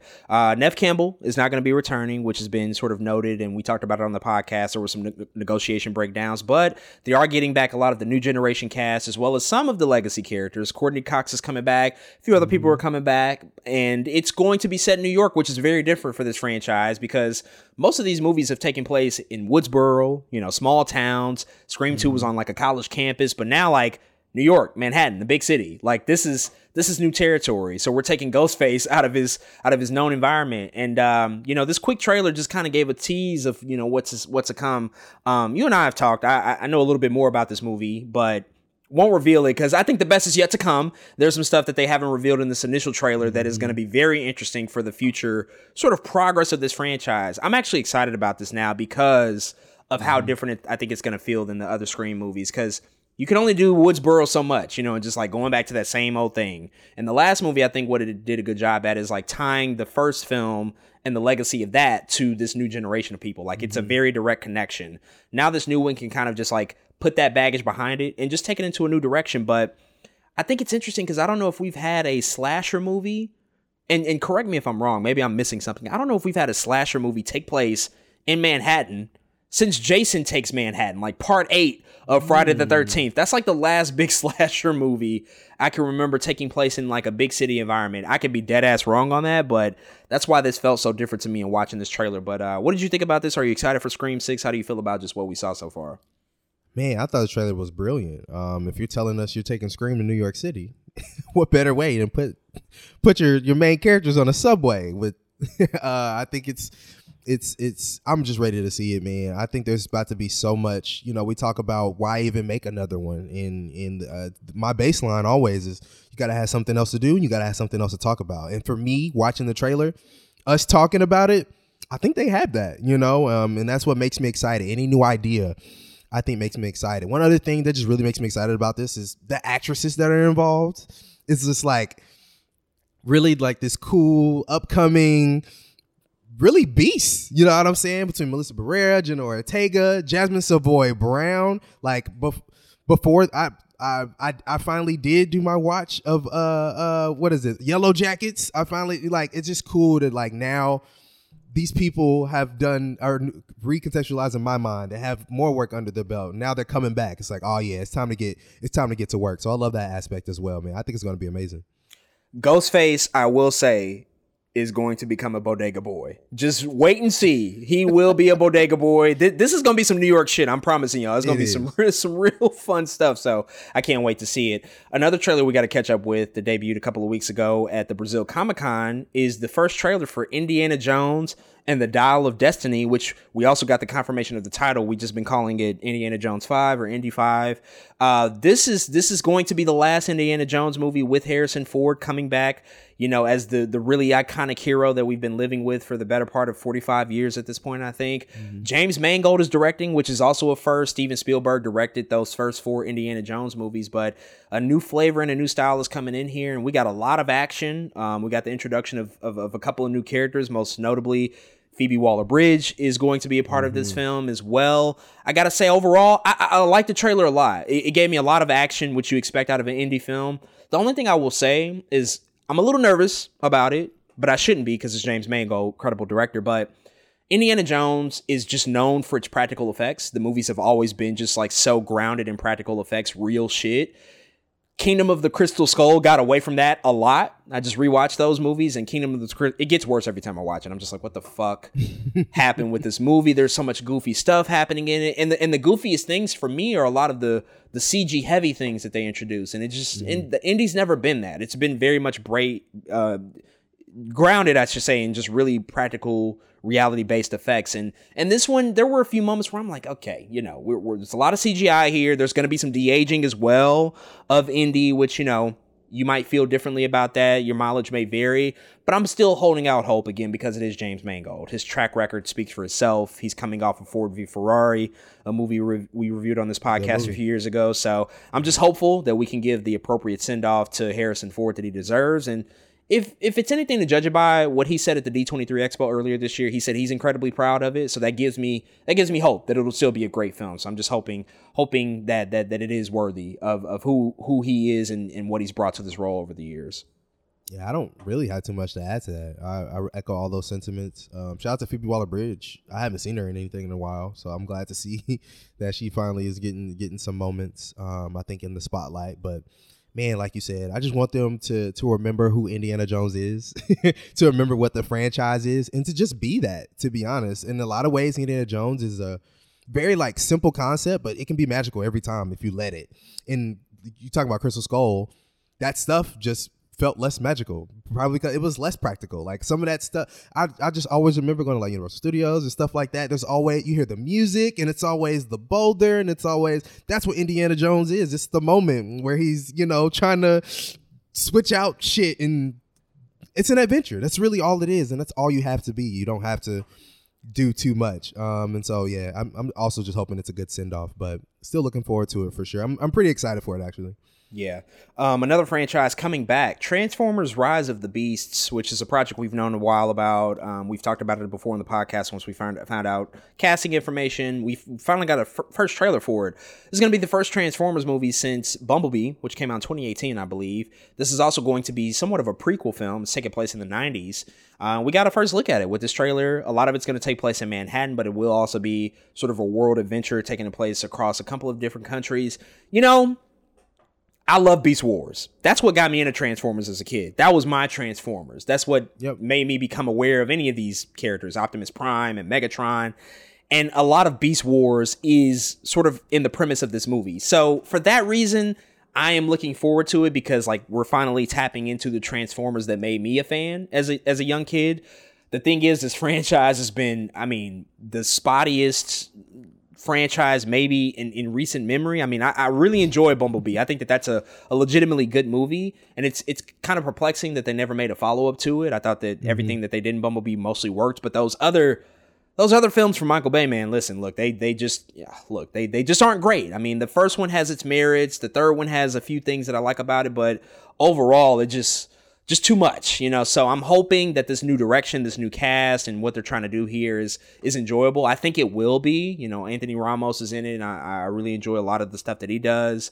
Dominique Fishback is also co-starring. So there are things to like about it, but hugely, cautiously optimistic for this, because with a Transformers film, you never really know. You know, it can either go in a very positive direction like a Bumblebee, or it could go extremely bad like The Last Knight, which is just a train wreck. It's an awful film. So I just have to see it. You know, I can't really make too many judgments off of it until we get it next June. Yeah, it's been a while since I've been really like excited for a Transformers movie. I have to say, the first Transformers, I'm guilty, man. I love that movie. I love the first Transformers. It's something. I only had a certain amount of DVDs at a certain amount of time. I just kept popping that thing in. It was that Iron Man, Avatar, just a couple of DVDs we had. I kept popping it in. So I actually do have a connection to the first Transformers. But outside of that, it's Rocky, man. It really is Rocky Road for the world of Transformers. And as someone, again, you know me, man. Of course I love Beast Wars. Shoot, I've loved Transformers, the movie, like the original animated movie. I just love Transformers. But I haven't been in a territory where I've been interested. I still, as critically acclaimed as actually Bumblebee is, I still haven't watched it yet. I've been meaning to, but it left such a sour taste in my mouth for so long, the other Transformers films, that I had just had yet to get back into that world. But man, this trailer, I like it, man. I do. I mean, Optimus Primal is here. There's RC. Like, I don't know. There's a lot of cool characters in the world of Transformers that's popping up now, and interactions that I actually can't wait to see because of Beast Wars. And I think they might have something on their hands if done right. Not only that, we know that CGI and visual effects is kind of in a good place right now. You know what I mean? Of course, every movie doesn't work, every studio doesn't work, but Transformers, really a lot of it was a story. The CGI was always pretty decent in a lot of these films, and so hopefully they give us something here where the visual effects can match the story and vice versa, because that's really all you have to do. And so I'm looking forward to it. Like you said, Anthony Ramos is here. Ron Perlman is Optimus Primal. I think that's amazing. Dominique Fishback is here. I think they have a makings to be something great, but now it's just time for the movie to come out and for us to see if it actually lives up to it. So we'll have to see. Hope so. Next July, we got the first trailer for Barbie, starring Margot Robbie and Ryan Gosling, which small teaser, but I thought pretty brilliant. They just paid tribute to 2001: A Space Odyssey. Very cool move to just make Barbie this larger than life figure, which Barbie as an IP is larger than life. You know, it's been around for so long.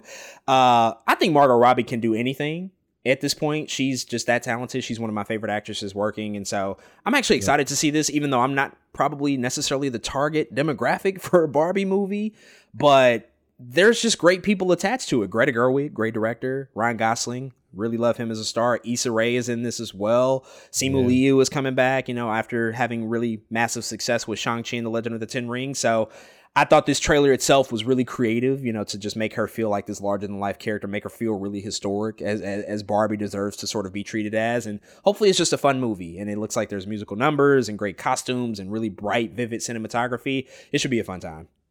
Yeah, no, I think so too, man. It's funny. One of my favorite things on the internet is like, imagine if this became a horror film. I love that. That's great. I can see it actually. No, I can see it. I actually love that idea. I know it's not going to be, but I love that idea, man. It has all the makings to be great, to be honest. It has the actors, the directors, the writer. I mean, really, again, this is another one of the movies. It's like, yeah, we'll just wait to see when it comes out. But it's one of those movies I would not be surprised by success critically when it comes out. It just has all the pieces, man. So I'm absolutely looking forward to it. Greta Gerwig, she's gonna do what she does, man. She's been in this industry so long, between her being an actress and now the couple movies she's made have also been pretty critically acclaimed. Like, it's just one of those things. It's like, yeah, I think everyone understands this movie's probably gonna be pretty decent. So I'm just waiting to see what she actually brings us on the big screen. No doubt. The next one we got to talk about is Oppenheimer, Christopher Nolan's next movie, which is going to be coming out next July as well. Actually, the same day as Barbie. Barbie and Oppenheimer drop on July 21st. Talk about counter-programming.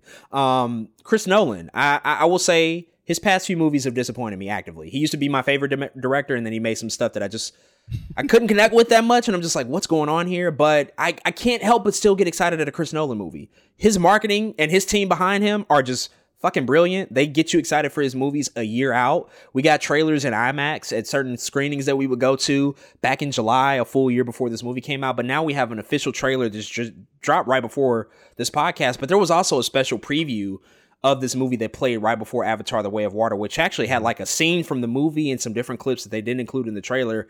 I gotta say, I'm totally in and I'm interested. The fact that he's like telling this epic historical drama about J. Robert Oppenheimer, one of the creators of the atomic bomb. It's really interesting to see a story that's going to be told about a moment in time of just pure ingenuity and pure brilliance, and how that's also connected to one of the most well-known atrocities that humans have ever committed, and I think that juxtaposition of those two ideas is going to be really, really intriguing to tackle. And Cillian Murphy in this movie is the lead, playing Oppenheimer. I mean, he might be going for an Oscar just based off of like what the trailer showed. Like this might be his performance, and people know him and have seen his face. He's worked with Chris Nolan for a long time and has been in Peaky Blinders, but this might be a definitive role for him if it's that good, if they can live up to the story. But this cast associated with this film is also insane. I mean, I don't know how anybody can have a big part in this movie because there's so many people attached to it. One of those exclusive scenes was a sit down between Cillian Murphy and Matt Damon. And Matt Damon wasn't anywhere really to be found in the trailer itself. So there's a ton of star power in this movie that I can't wait to see, and hopefully it just delivers. And I've been waiting for a Chris Nolan movie to really like get me excited again. And so I'm glad that, he's now delivering this film. And it's also notable because he's not working with Warner Brothers anymore. He left them to go to Universal because of the HBO Day and Day debacle that happened a couple of years ago that he was very, very upset about. And he decided to pack his bags and go to another studio across town. So we'll see what happens. Man, the cast of this movie is nuts. It's just crazy to be like, damn, you got all those people, but who else but Chris Nolan, man? I'm absolutely excited for it. The only other time that he's done something historical like this was Dunkirk, and it's just crazy to think, because usually whatever Christopher Nolan is making is usually something ridiculous, not necessarily in a bad way, but you know what I mean. It's always something, a bigger idea. It's always Inception. It's always Tenet. Fucking movies backwards, you know what I'm saying? It's always something it's sci-fi, crazy. it's fantasy, sci-fi, all these things. Exactly. And so to see him be like, no, this is this historical thing, I'm like, oh really? And for everyone to be on the internet talking about this dude is trying to recreate the fucking bomb and literally actually recreate the bomb, no CGI included. It's so Christopher Nolan. It's like, of course he would try to do stuff like that. This makes a ton of sense. So, I mean, on that regard, I'm excited. I still really like Christopher Nolan. He wasn't on the pedestal I put him back in the day. I mean, there was a moment, it was like Dark Knight, Inception. He was just my favorite director for a while. And then he didn't necessarily, I don't think, fell off as hard for me as he did for you, but it's still not the same feeling as I once had for him, for sure. But I'm still very much excited to see this. I think it's crazy how far ahead they started promoting this movie. I mean, there's countdowns in the lobby of the movie theater. Like, And they're shit date started- accurate too. Like they're actually date accurate. That shit was like 8 months, 17 days, 9 hours. I'm like, oh my God, this is crazy. But I love that. I love the clock of it all, right? I love that he has a theme here, the countdown, the what it means for a bomb to explode at what time. It's just like, yes, do that shit, Christopher Nolan. Absolutely. So I'm very much looking forward to it. I think Cillian Murphy's going to kill it. I never heard him speak a lick of English dialect, American dialect in my life. So to hear that, I was like, oh, yep, you might be right. Maybe he is going for an Oscar or something here. But I'm very excited to watch it. Definitely. And we didn't get necessarily a new trailer for this next movie, but we have to talk about it because of how insane it is. But Mission Impossible Dead Reckoning Part 1 is also coming out next July. And to promote the movie, Tom Cruise has been just actively dropping stuff ahead of Avatar: The Way of Water. They showed an exclusive IMAX behind-the-scenes sneak peek of the movie's biggest stunt that they're going to be, sort of unveiling when the movie releases. But they also just dropped it online for everybody to watch, which is actually an extended look. The version that they showed in IMAX was about 4 minutes. This new updated version is like 10 minutes long. This is also coming after like a day where Tom Cruise dropped a video of him free falling out of a helicopter, thanking fans for watching Top Gun Maverick for this year and wishing everybody a happy holidays. And he follows it up with this crazy, insane motorcycle stunt. I mean, dude, there's the heights that he's reached as a movie star, as a filmmaker, are just really unprecedented now. The stuff that he's willing to go through. I love the headlines that people drop, like, watch Tom Cruise try to kill himself repeatedly after just jumping off of a motorcycle into a base jump. It's just ridiculous. I mean, nobody goes to the lengths that he goes to entertain the audience, because that's what he always says it's about, is entertaining the audience. Again, this is not a real trailer, but it just has to be acknowledged that this is another machine of marketing to promote this movie well out in advance, to get people excited. You can tell that they're definitely leveraging the excitement from Top Gun Maverick to lead directly into Mission Impossible. I think he's trying to, he stole 2022 and he's trying to steal 2023. He's getting ahead of it. He's like, this is also going to be my year. Mission Impossible will be the definitive action franchise of all time. I think that they've probably surpassed Bond at this point in terms of like the recent movies, like the recent like Daniel Craig movies. Like they've out-Bonded James Bond, which is crazy to think about because Mission Impossible gets so much from James Bond, but the stuff he's doing here is unparalleled. It's kind of crazy to see just everything he's willing to go through to make us happy as fans. Yeah, we're watching a Psycho in real time, man. It is absolutely a treat. I'm just happy I'm here alive to see Tom Cruise as a person exist. Because he's just ridiculous, bro. That IMAX look of him literally just jumping off of a motorcycle and free falling is just nuts, man. You've never seen it before. No actor has actually ever done it before. Shit, I'm sure some stuntman, Evel Knievel, has nothing on Tom Cruise. Like, this dude is just absolutely ridiculous. He's a thrill seeker, and it records it. That's really what it is. And somehow the movies still end up good afterwards. It's like, damn, you did all that, and then the story's decent? How did we get here? I don't know, but it's just enjoyable, man. I can't wait to see this movie, because I know a lot of people we're talking about today are constantly people who trying to one-up themselves. James Cameron always tries to one-up himself. Christopher Nolan, regardless of how we feel about him right now, always tries to one-up himself. Tom Cruise, man, is absolutely one of those people. And even after watching Top Gun, regardless of what happened there, after watching Mission Impossible Fallout, regardless of what happened there, I know I'm about to sit down in this theater and be like, nah, this dude's really tripping. Like, for the 18th time. Like, no, this dude is crazy. And I just really can't wait to see it, man. So I'm very excited for Dead Reckoning Part 1. And fucking Chris McQuarrie, the director of this franchise now, it frightened me, his final words. He said, the only thing that scares me more about this stunt is what we have planned for 8. And I'm just like, yo, come on. How do you end with that? It's like the perfect mic drop ending. Like, they're going to do something even more ridiculous and insane for the final Mission Impossible movie. You just love to see it. The last trailer we're going to talk about, Spider-Man Across the Spider-Verse, which I know we're both incredibly excited about, is coming out next June. This is supposedly like a part 1 of a 2-part story. Spider-Man Beyond the Spider-Verse is going to be coming out in March of 2024 as it's currently dated. But now we finally have an extended trailer to get a better sense of this movie. There was a lot of flashback stuff here, sort of harkening back to the first film. I will say that it was a decent trailer, but you could tell that they're holding a lot back. You could tell that there's a lot of stuff that they're just not revealing. Most notably, I would say that we didn't really get a sense of is just the different animation styles that they're going to tap into that we've heard about. They didn't really lean into that for this trailer, which I'm happy about because you don't want to show your hand too early. But what they did show us, there's a fuck ton of Spider-Mans walking around this movie, just like a lot of fucking Spider-Man all over the place. There was the Spider-Man from the Insomniac video games. There were other ones from animated series. And we also know Spider-Man 2099, I believe, which is going to be voiced by Oscar Isaac, had a big presence in this movie. And it's intriguing because I don't want to call him a villain. He's not going to be a villain. It's a Spider-Man at the end of the day, but he might be the central antagonist in this movie, which I don't know if I anticipated, but you could tell everything isn't all good. He seems like he's going to be going directly against Miles Morales and company and possibly be like one of the central figures as an antagonist in this movie. And he's also swole as fuck. Like he's jacked. Like what's going on here? How did you feel about this trailer? You know, everything you saw, and does this make you even more excited for the movie?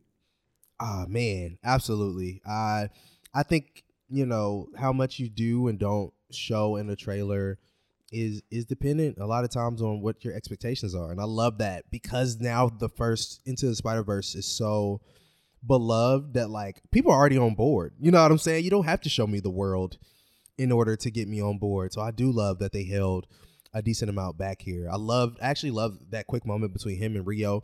By the way, why did they make Rio like such a fine looking cartoon character? It's crazy. But like I love that moment between him and Rio, man. It's just like I love that they're still focusing on the character of it all, of the Miles of it all, because that's what makes Spider-Man great is us being able to connect with him. And so you can tell they're still trying to make sure they have that going into the film. And so seeing all these Spider-Man cameos, I loved it, man. You can see like the original Spider-Woman in it. I think you can see the Peter that we knew. I think he had a baby. Like it's a lot going on. I think in that quick short glimpse we see. But 2099, man, that dude is huge. I don't know why they made him so buff in this movie, but they did. And he's scary, man. He's scary to see, and scary to see somebody coming after you that looks like that. I don't know who the villain's going to be. It very well may be him. He could be a red herring for somebody else, for another different. I think it will be a spider of some sort. I don't know which one it is per se yet. I think it will for sure though. But regardless, it still looks good. I'm very excited for it. I think they're going to give us everything we've been asking for. Absolutely. I'm a bit nervous about 2023. This schedule that we just ran through, it's a packed year, and I really hope that these things have room and opportunity to breathe, to be successful, because if you just look at this, Transformers Rise of the Beast, June 9th, Indiana Jones and the Dial of Destiny, June 30th, Spider-Man Across the Spider-Verse is June 2nd, so that's all in June.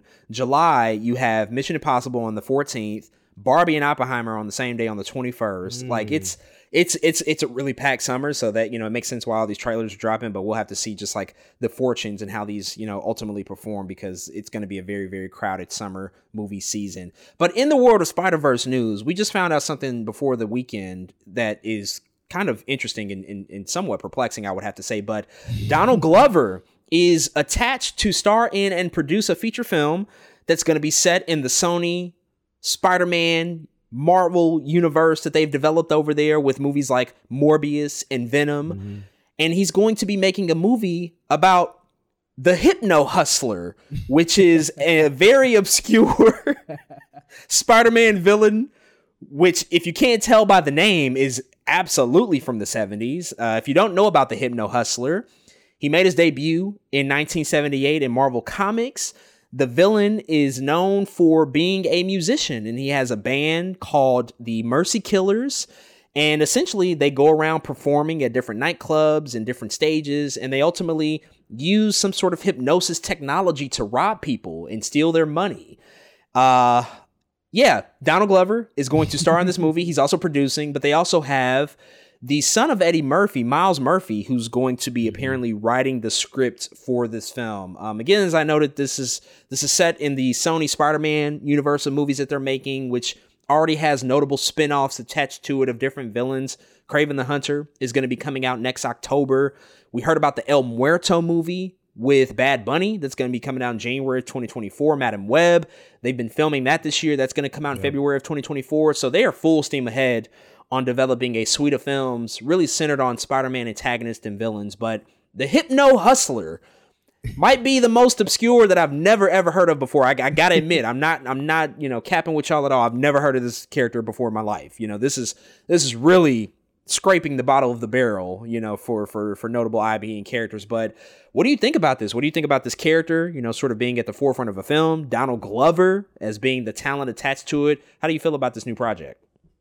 As a character that nobody knows, it's I mean, that's a thing in itself. It's like, who the fuck is Hypno Hustler? But the more you think about it, the more you think who's playing Hypno Hustler, who Hypno Hustler is as a character. It's like, this is interesting. There might be something here, man. This is a character who's the lead singer of a band. Oh, wait, who's attached to the character? Childish Gambino, Donald Glover, the guy that made Awaken My Love, who can probably give us some musical moments throughout this movie. I think I'm on board, man. I think I still have to see a bunch, of course, for sure. But as a concept, I love how crazy and wacky that it already feels. I love that it's literally this dude who's a singer by day and be stealing shit with his hypnosis by nighttime or whatever, however it works. You know what I mean? I think it's a pretty cool idea. So I have to see what more happens, but I'm all for it, to be honest. It seems like something that I'd like secretly be into, like this black character just out here singing that becomes a villain. I don't know. It just sounds like something we've never really seen before that could turn into something really cool if done correctly. Really, again, to me, the character sounds good. I love that it's been played by Donald Glover. I think he's gonna be singing in the movie, this and that. It's really the story they can provide around it that's going to tell me if I should really be here or not. So whenever this gets developed, whenever that first trailer comes out, I think that's going to be the indicator of like, we're on to something, or maybe I should have left this in the vault. I definitely gave props to the El Muerto idea about what they're doing with Bad Bunny on that movie. Bad Bunny, big wrestling fan, also Latinx superstar. So we're bringing those two worlds together to give this really creative, popular person his own sort of project. It's the same concept here, notably for all the things you said. Donald Glover, musician, writer, creator, very much a genius in that respect. And so coming onto the project with this particular character makes a lot of sense. It's also interesting because since the Hypno Hustler is so just obscure, you can really interpret him any way you want to. There's not really anything holding you back from doing anything because people won't have these preconceived notions. So I think a part of that is good here with the intentions on developing this movie. But fuck, I gotta be honest, this is a strange choice. The Hypno Hustler? It's a weird one. The Hypno Hustler. I just, even saying it aloud, I'm just like, yo, this is gonna be interesting. It sounds like a villain of the week, like those old like Serial 70. This week's Spider-Man villain, the Hypno Hustler, and he's robbing all the people in Manhattan. It's like, I don't know, man. There's a lot that they have to prove here. They really are trying to make something of these antagonists and going to just like the complete unknowns and turning it to something that's hopefully interesting and profitable for them and something that people are excited about. I love Donald Glover and I do trust him, but a part of me is a little concerned just about the nature of, okay, so anybody gets a movie. Yeah, just any character. It's in comics, cool. So we just greenlight it. We're gonna give it a go. I do want to quickly ask you, this complicates things. Donald Glover was in Spider-Man Homecoming. He was teased as Uncle Miles, who we know becomes the Prowler. What happens with that? Does anything happen with that? Was that just like a nice thing that they included that they'll never revisit? Does that complicate it and preclude him from ever coming back to that particular side of the universe because he's going to be in this other Sony Spider-Man universe? What do you make of that? Maybe there's some weird long-term plan where this is the same character. I don't know. Maybe the Hypno Hustler, Spider-Man's uncle. Like maybe they were like, Spider-Verse just did Prowler. Oh God. Maybe we can't do Prowler again because I don't know if you can do Uncle Aaron any better than Spider-Verse did it. True. And now if they ever want to introduce Miles and they did put in, Uncle Aaron here, in my mind you just have to go, well, maybe Hypno Hustler's the new uncle. Like it is a villain. He still is black. But maybe when the time comes, they're like, well, God. Like maybe we're watching this movie. He's like, oh yeah, here's my nephew Miles, and we're like, what the fuck? how did this happen? But it's possible. That's all I'm saying. It's possible. I don't know how that works between that, but all I know is it definitely is possible. Maybe this character is more grounded than we think he is, and so we'll just have to see, man. Oh, good grief. Well, currently on the Sony Marvel Spider-Man slate, as I mentioned, they have Kraven the Hunter coming out in October. El Muerto is slated for January 2024. Madam Web is slated for February 2024. And currently the undated projects, we know Venom 3 is going to be happening. Spider-Woman is still floating around there. Apparently Olivia Wilde is still attached to possibly direct that. And then the Silk Spider Society series, which we talked about a couple of weeks ago, which is being sold off to Amazon Prime Video. You can now add the Hypno Hustler to that list of upcoming Sony Marvel projects. We'll have to see how it all turns out. In our other news item, God of War, as a TV series, just officially got ordered by Amazon. We talked about this a few months ago because we found out that they were actively developing a God of War TV series, but now it's officially a go. They're going to make it. It's officially ordered at Amazon, and they now have a showrunner, which is going to be Rafe Judkins, who's coming over from the Wheel of Time. He'll be the showrunner of this new God of War TV series, and we also found out that it will indeed be based on the 2018 video game, which takes place in the beginning of the Norse mythology of the series. So they won't actually go back to the Greek mythology. That's not to say that those elements won't be included. There could potentially be flashbacks. Like, they could still include that story because we know a lot of the 2018 video game had a lot of that material in it in terms of Kratos referencing his past and all that stuff that made him who he was. But we've been circling around God of War a lot lately. We both just played Ragnarok. We just talk about it with the Game Awards and just his success that it's had there. And now they are moving over into the medium of TV, which, you know, we're actively seeing that happen a lot with a lot of video game adaptations these days. As I said, we already talked about this being a thing, so we knew it was going to happen. But what do you think specifically about the fact that they're just going to start with the 2018 video game and just kind of use that as the kicking off point for the show? I think they're just going with the times, man. Everything Norse really within the past 6-7 years has just been it. That has just been the age we were in. There was a moment where we were in Greece. Everybody was. God of War was out. 300 was coming out. Movies like Immortals. And we were in that world. Time has simply shifted. Norse mythology has become the thing. Assassin's Creed Valhalla is a thing. The Northman is a movie. Vikings, the TV show, is super popular. You know what I mean? There's just so much Norse things. I think they're just going with the time. I really do. I can see a world where if this would have came out 10 years ago, they would have went with Greek. But because, again, it seems to be an appetite for everything that's happening in Norse mythology so much that I think that's just what they're going with. They are going with the success of their 2018 Norse mythology video game. It's just how they're doing it. So I'm still very much excited for it. Like you said, I still would like one or two things in there that hints at Kratos' past, the same way that the 2018 does do that, right? I need to tell me somewhere in there that the man slaughtered his family.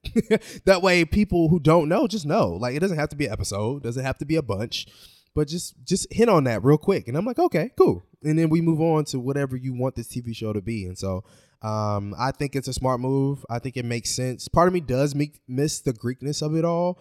Very much on paper and in books, I'm still very much in Greek world all the time. I still very much love the Hercules and the Zeus and the Poseidon of it all. I do. There's something about it that I think we just grew up with. I just really like that mythology. But the Norse stuff is still really cool. It's still really interesting. In a world where Thor, we're talking about it in the world of Marvel, is very much still a thing, and it'd be cool for people, bring people to their TV show. I think it makes perfect sense, and I'm still looking forward to that. You know, I think that this signals to me something that you talked about when we reviewed Ragnarok, and you mentioned that you had replayed a lot of those earlier God of War games. And I think it simply boils down to the fact that those earlier games, while they were great when they came out and they almost were, you know, sort of revolutionary at that time, you know, for what they were able to achieve from a story perspective, there isn't a ton of meat on the bone there. If we're just being completely honest about it, what they were able to do and elevate with the 2018 game, it was so heavily praised and critically acclaimed because of how deep and dense the story was. Those first games, I mean, Kratos is a bit of a one-dimensional character. He's just seeking out revenge. He's angry. He's pissed. And he kills all the gods, which, you know, at that time, loved it. You know, it was an action adventure platformer. The 2018 game is flat out just more sophisticated, much more sophisticated. And so for that to be the starting point, I think makes a ton of sense. I think that that's where you're going to get the most bang for your buck. And again, that doesn't preclude them from referencing all the previous stuff from the Greek era of the games. Of course, you have to mention the slaughter of his family. That's just so integral to who he is as a person and his development. And so I think it's a smart play here. You know, you can always do flashbacks and use, you know, storytelling tropes to communicate that stuff. But in terms of what's going to get people invested and excited, everything that happens between Kratos and Atreus from 2018 to Ragnarok is that's really where the heart of the story is. That's where people are going to, I think, be the most invested. So I think it's a smart choice. And in our last news item of the week and of the year for Two Black Nerds, unfortunately, it's a bit of a funeral, but we found out in the middle of last week, that Henry Cavill is officially done as Superman. We were speculating a lot about the state of DC, what's going to stay, what's going to go, who's going to still be around. And Henry Cavill, Superman himself, will no longer be playing the character. We'll read off a couple of quick statements from Variety. In fact, I'm pulling this from, but James Gunn went on Twitter and said, quote, "Peter and I have a DC slate ready to go, which we couldn't be more over the moon about. We'll be able to share some exciting information about our first projects at the beginning of the new year," the director-turned-label chief tweeted Wednesday evening. "Among those on the slate is Superman. In the initial stages, our story will be focusing on an earlier part of Superman's life, so the character will not be played by Henry Cavill. But we just had a great meeting with Henry, and we're big fans, and we talked about a number of exciting possibilities to work together in the future." Sources close to DC told Variety that Gunn, his co-president Peter Safran, and Cavill met recently and are all energized to find something in the comic book universe for Cavill to tackle. Cavill confirmed that he would not be reprising the role of Superman in a statement shared on Instagram. He said, quote, "It's sad news, everyone. I will, after all, not be returning as Superman. After being told by the studio to announce my return back in October, prior to their hire, this news isn't the easiest, but that's life." Cavill wrote, "I respect that James and Peter have a universe to build. I wish them and all involved with the new universe the best of luck and the happiest of fortunes." So that's where we are. Henry Cavill is officially done as Superman in the DC universe. I mean, there's a lot to unpack here, actually. There's a lot of pieces to the story, again. And it's funny because before we recorded last week's episode, we were just talking, and I was mentioning the DC news about Patty Jenkins not moving forward with Wonder Woman 3, that movie being canceled. And I remember saying to you, man, I really hope that this is the last week we get any DC news until we get the final rollout of the new slate. Oh, how silly of me, because the very next day we found out Henry Cavill is hanging up the cape of Superman. But before we move into the other pieces of this, because there's a few other things we do have to address on this front, what do you think about this? You know, Henry Cavill sort of finally being out after we've just been wondering about the state of his character for so many years now. There's been so much back and forth. Will he, won't he come back? Will he be Superman? Does DC or Warner Brothers actually fuck with Henry Cavill at this point anymore? It's just been so many questions, so much uncertainty, but now the final stamp has been placed on this whole ordeal, and we now know that he won't be coming back. What are your thoughts on it? Man, it's bittersweet, I guess. Part of me, has to be sad because, I just feel like he was never really given that much of a chance. I am a guy. I do like Man of Steel. I really do like that movie, but it's just one of those things where we only got that, some Justice League stuff, some BVS stuff. I don't know, some stuff that didn't really feel like Henry Cavill could really sink his teeth in, to a project for too much. And so in that front, I think that part makes me sad. Another part that makes me not necessarily sad, but that just feels weird because of the nature is the messiness of it all. He comes back, tells us he's Superman, and then he's like, "Oh, sorry, never mind. I'm not coming back as Superman." That itself is just like, damn. Okay, like you got everybody excited. Now it's like, damn. It's like we get it, but it still hurts, kind of type thing. It's like, yeah, damn. That's unfortunate. But I do have to understand James Gunn, I think, and Peter Safran and what they're seeking out to do, and sometimes that comes with sacrifice. We talked about it kind of already, that they have to gut some stuff, and to me, with this makes me feel like they are going for potentially a younger cast of what is to come from the DCEU here in the future. Part of me does feel like they're going new frontier-y, you know what I'm saying? It makes me feel like they are going younger, because if you were going to go to a more mature Superman, we'll talk about that in a second too. We know it's not an origin story, but we do know You know, it doesn't have to be young, or you know, it doesn't have to be old either, kind of type thing. So it's I think that part is interesting as well. But overall, it's just bittersweet. You know, it is what it is. It's like you understand it, but it still sucks. I still can't imagine anybody right now in my mind as Superman except Henry Cavill. But I am sure, I believe in James Gunn, that they will find somebody who fits the bill as Superman. And so that's the only worry I have now is that second casting, because I put Henry Cavill on a pedestal. I did. I'm like, this dude is Superman. He looks like him, acts like him. The dude, it's him. And so now that it won't be him, I have to subvert my expectations and be like, okay, I know it's going to be somebody new.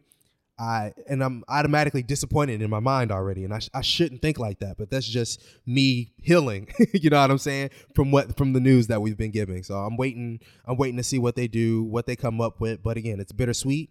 And I respect James Gunn and the decisions he's making. Yeah, it's a really bad break for Henry Cavill. He's just been fucked around for so long now. And it's really unfortunate. I mean, stuff like this happens in entertainment in Hollywood. Like nothing's ever really a go until it happens. Right. That's really the case. Like until you see it alive and like on screen, like you really can't believe. And you know, it sucks that just a month ago he comes back, has the post-credit scene in Black Adam, which I have a lot of thoughts actually about The Rock and the Black Adam situation. But that's a piece of it where there was guidance and direction that was given to him by people that weren't James Gunn and Peter Safran. You know, all of that stuff happened before they officially took over. So they have to come in and now clean up the mess that was set before them and make some really tough decisions. So I do feel bad for Henry Cavill because, as you said, he never got the chance that I think he should have gotten. I will say, you know, now that we can like actively just kind of move on and accept it for what it is, there is a trilogy there that Henry Cavill was a part of. There is Man of Steel, BVS, and I would say Zack Snyder's Justice League. Now, certainly very, very flawed on a lot of respects, but I'm actively a fan of Man of Steel, and I really like Zack Snyder's Justice League, and BVS, Ultimate Edition at least, has some merit to it. So now I can just like sort of accept that as my Henry Cavill Superman trilogy, even though he was sort of shortchanged throughout that story as well. Would have liked to see one more opportunity for him to get a crack at it. Exactly. No doubt about it. But you gotta blow this shit up. And I think it's very apparent now that that's what they're doing. We speculated about it last week when we talked about this. Like, will they keep certain pieces? Will they just, you know, move out things that don't work and keep the things that do? I mean, is there any reality where this isn't just like a complete reset? Like, do you foresee that this particular move in terms of like removing Henry Cavill isn't the note for us as fans to say like they're starting from scratch, like 100% tried and true, like this is going to be a complete reset? Oh yeah, they talking about our boy becoming Lobo.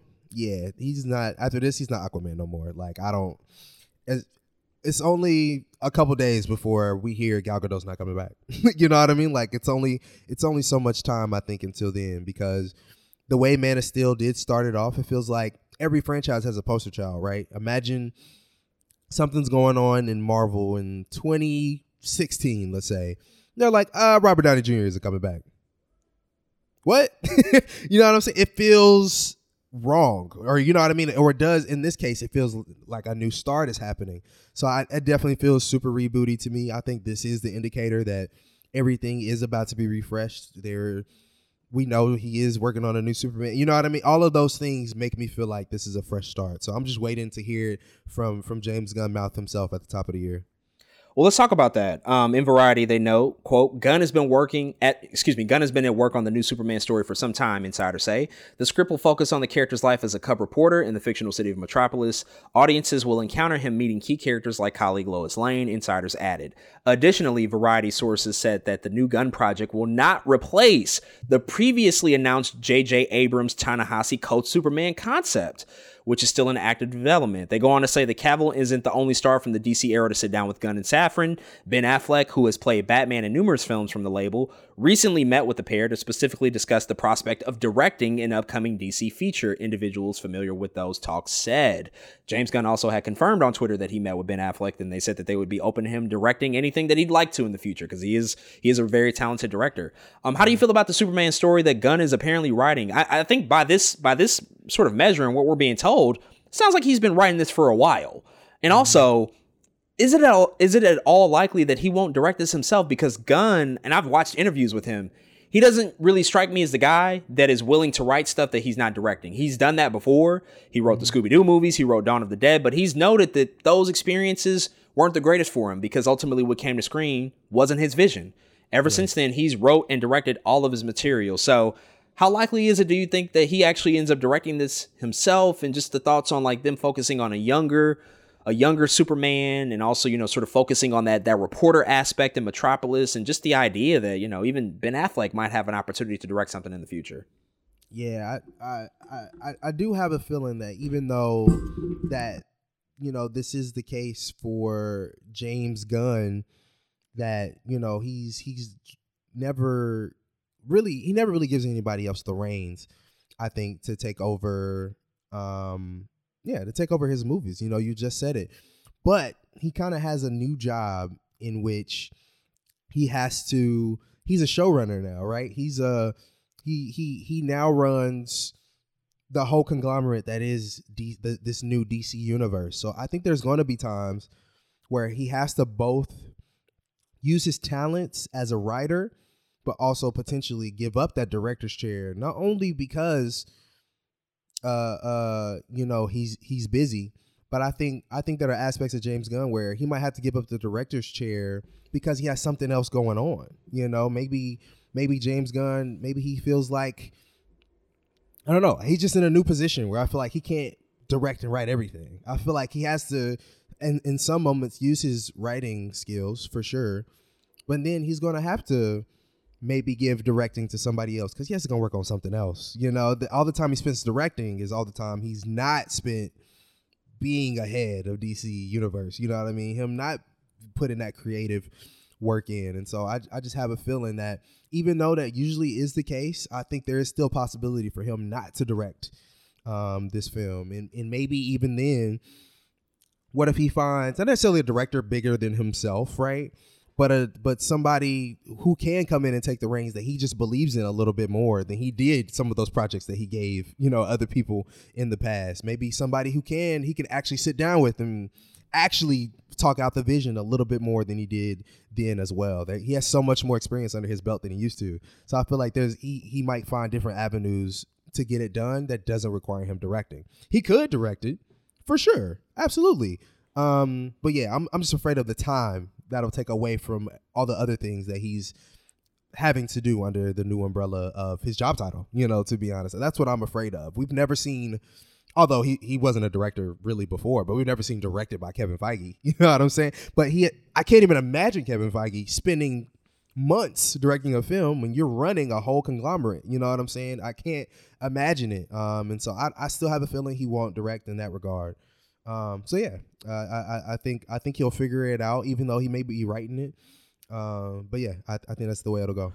Well, to be fair, it is two of them. It's James Gunn and Peter Safran. And so I think that could alleviate some of those concerns, because James Gunn has also been notoriously good in my mind at multitasking, because he was like working on Peacemaker and Guardians of the Galaxy 3 at the same time. He's now doing DC duties versus post-production for Guardians 3 at the same time. Of course, not apples to apples. It's definitely different, but I think that's why you got Peter there. That's the other guy. They are co-CEOs, and I would not be surprised if, because this is also kind of a full circle moment. DC, like when James Gunn had gotten fired from Marvel and then he went over to Warner Brothers DC, they offered him Superman and he turned it down to do the Suicide Squad. So this is kind of a full circle moment, but I wouldn't be surprised if James Gunn, as the creative force that he is, decides not only to write this movie, but to direct it as the kicking off point for their new plans. This could literally set the tone and start the universe. It's not that different than like a new TV series where you have the pilot and you bring in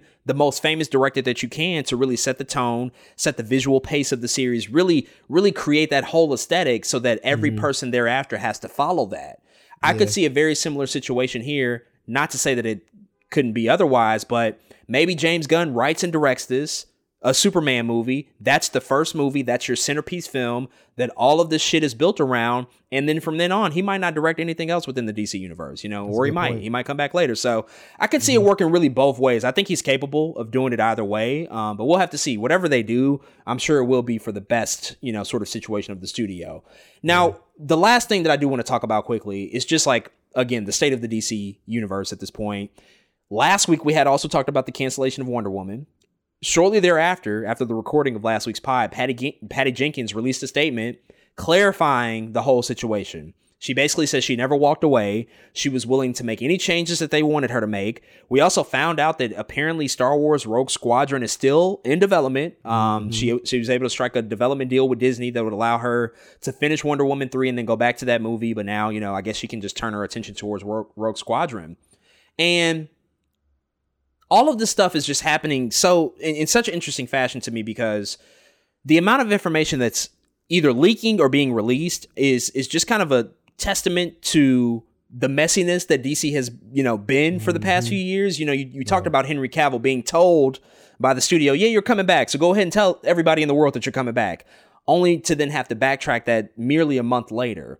And in addition to that, you have The Rock, Dwayne The Rock Johnson, all these months actively campaigning for Black Adam, saying that this new DC universe was going to be built, saying that they brought Henry Cavill back for the fans, only to then, kind of look a little dumb in the process, I would say, with just how this is all unfolded. There's just so many ways to just sort of look at just how the house has not been in order and how all of this information has gotten out. Because if we're being frank, we've never seen anything like this from Marvel in the Marvel Cinematic Universe side of things. Like they really control their narrative. They really have a tight grip on information that gets out. Now, of course, we hear stuff and some of it's true, some of it's not true, but it's never been to this degree where you have creators and actors coming out making statements. Patty Jenkins is writing statements. You got The Rock working with the financiers of the studio to confirm whether or not Black Adam made money, which is just like that tweet that he sent out. For me, that was the most cringeworthy shit that I've ever seen. I've never seen a star of a movie come out and say like, yeah, our movie's going to make $50 million of profit. First of all, you don't spend $200 million to make $50 million. It just doesn't work that way. So I don't know how this is perceived as a win, whether or not it's making money. It's just kind of silly. But now James Gunn being in charge is like actively on Twitter, which we've known him always to be. He's responding to people. He's debunking rumors. There was a rumor that maybe Matt Reeves, the Batman, was going to kick off the new DCEU. He came out and said that that's entirely untrue. I mean, how do you just perceive just all of these different messages coming from so many different areas, and just like how can we just get this all situated? How can we control this and make it so that it's really one narrative that's out there about DC, and it's the narrative that they tell us, whether it's rightly or wrongly?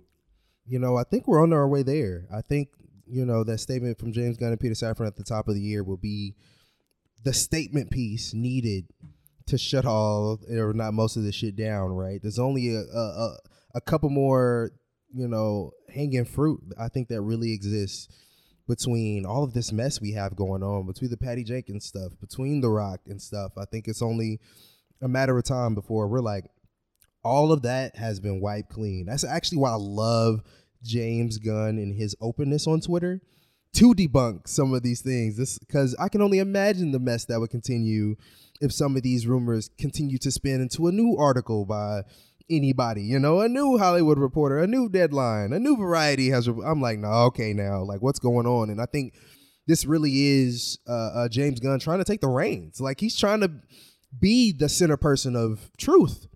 And I think that's part of the reason he has been so vocal. It's like, don't pay attention to that other shit no more. It's me. I'm here on Twitter telling you what's going on in real time.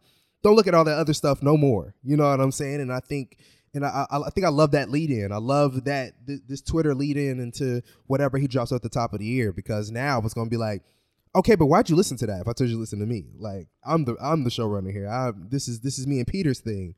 And so I think we are coming to a time where it's going to get a little bit more quiet. It is going to get a little bit more patient, because all the low hanging fruit will no longer be low hanging anymore.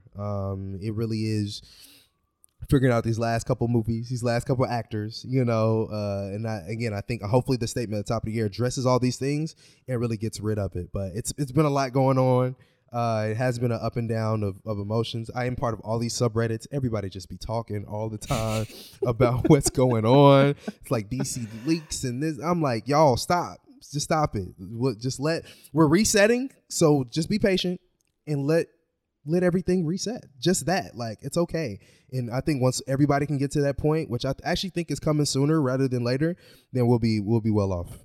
Yeah, controlling the narrative has never necessarily been DC's strong suit, and that's contributed, I think, greatly to their problems. It's the internet chatter, the stuff that people hear that might not even be true and accurate. And it is important that James Gunn is doing what he's doing right now. I think I would like to see him eventually do it less. I don't think that a co-CEO of a movie studio needs to be like on Twitter debunking every rumor, but I get why he's doing it now, because it is like crisis management. It's the transitional period. So hopefully he's able to kind of step back and focus on the work at hand.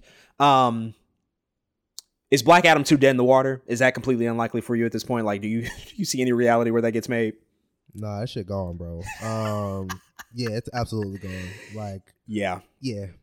That's it. I don't see it. It's gone. Yeah. It's completely gone for sure. I agree. It's just so interesting that, again, the past like 6 months, The Rock has been beating the drum of the hierarchy of power in the DC universe forever changing, and he gets this cameo from Henry Cavill. But I gotta be honest, and I'm not here to disparage The Rock. I like The Rock, but we talked about this on the Black Adam review. The guy has an ego, and it felt like for a long time that he was very much trying to create his own little pocket universe. Certainly during a time where there was a transitional period where he might not have had somebody over him to say like, yeah, you can't do that, because the Warner Brothers Studios heads allowed him to get Henry Cavill back. They were moving forward possibly with the Black Adam 2. There was chatter about a Hawkman spinoff. You know, what were they going to do with Dr. Fate? I felt that, you know, the Rock situation was sort of resembling what he had done with the Fast and Furious franchise, where he left that franchise and kind of created his own little sandbox with Hobbs and Shaw. And it felt like he was trying to recreate that momentum here with DC, but he can't do that now. And I don't know if The Rock plays well with others. That's why the whole shit with Fast and Furious broke down, because him and Vin Diesel just can't get on the same page. And so it feels like even before it got going, before we got any momentum, The Rock's tenure in DC is like all but swiftly over, especially because Black Adam didn't make nearly the amount of money that they thought it would have made.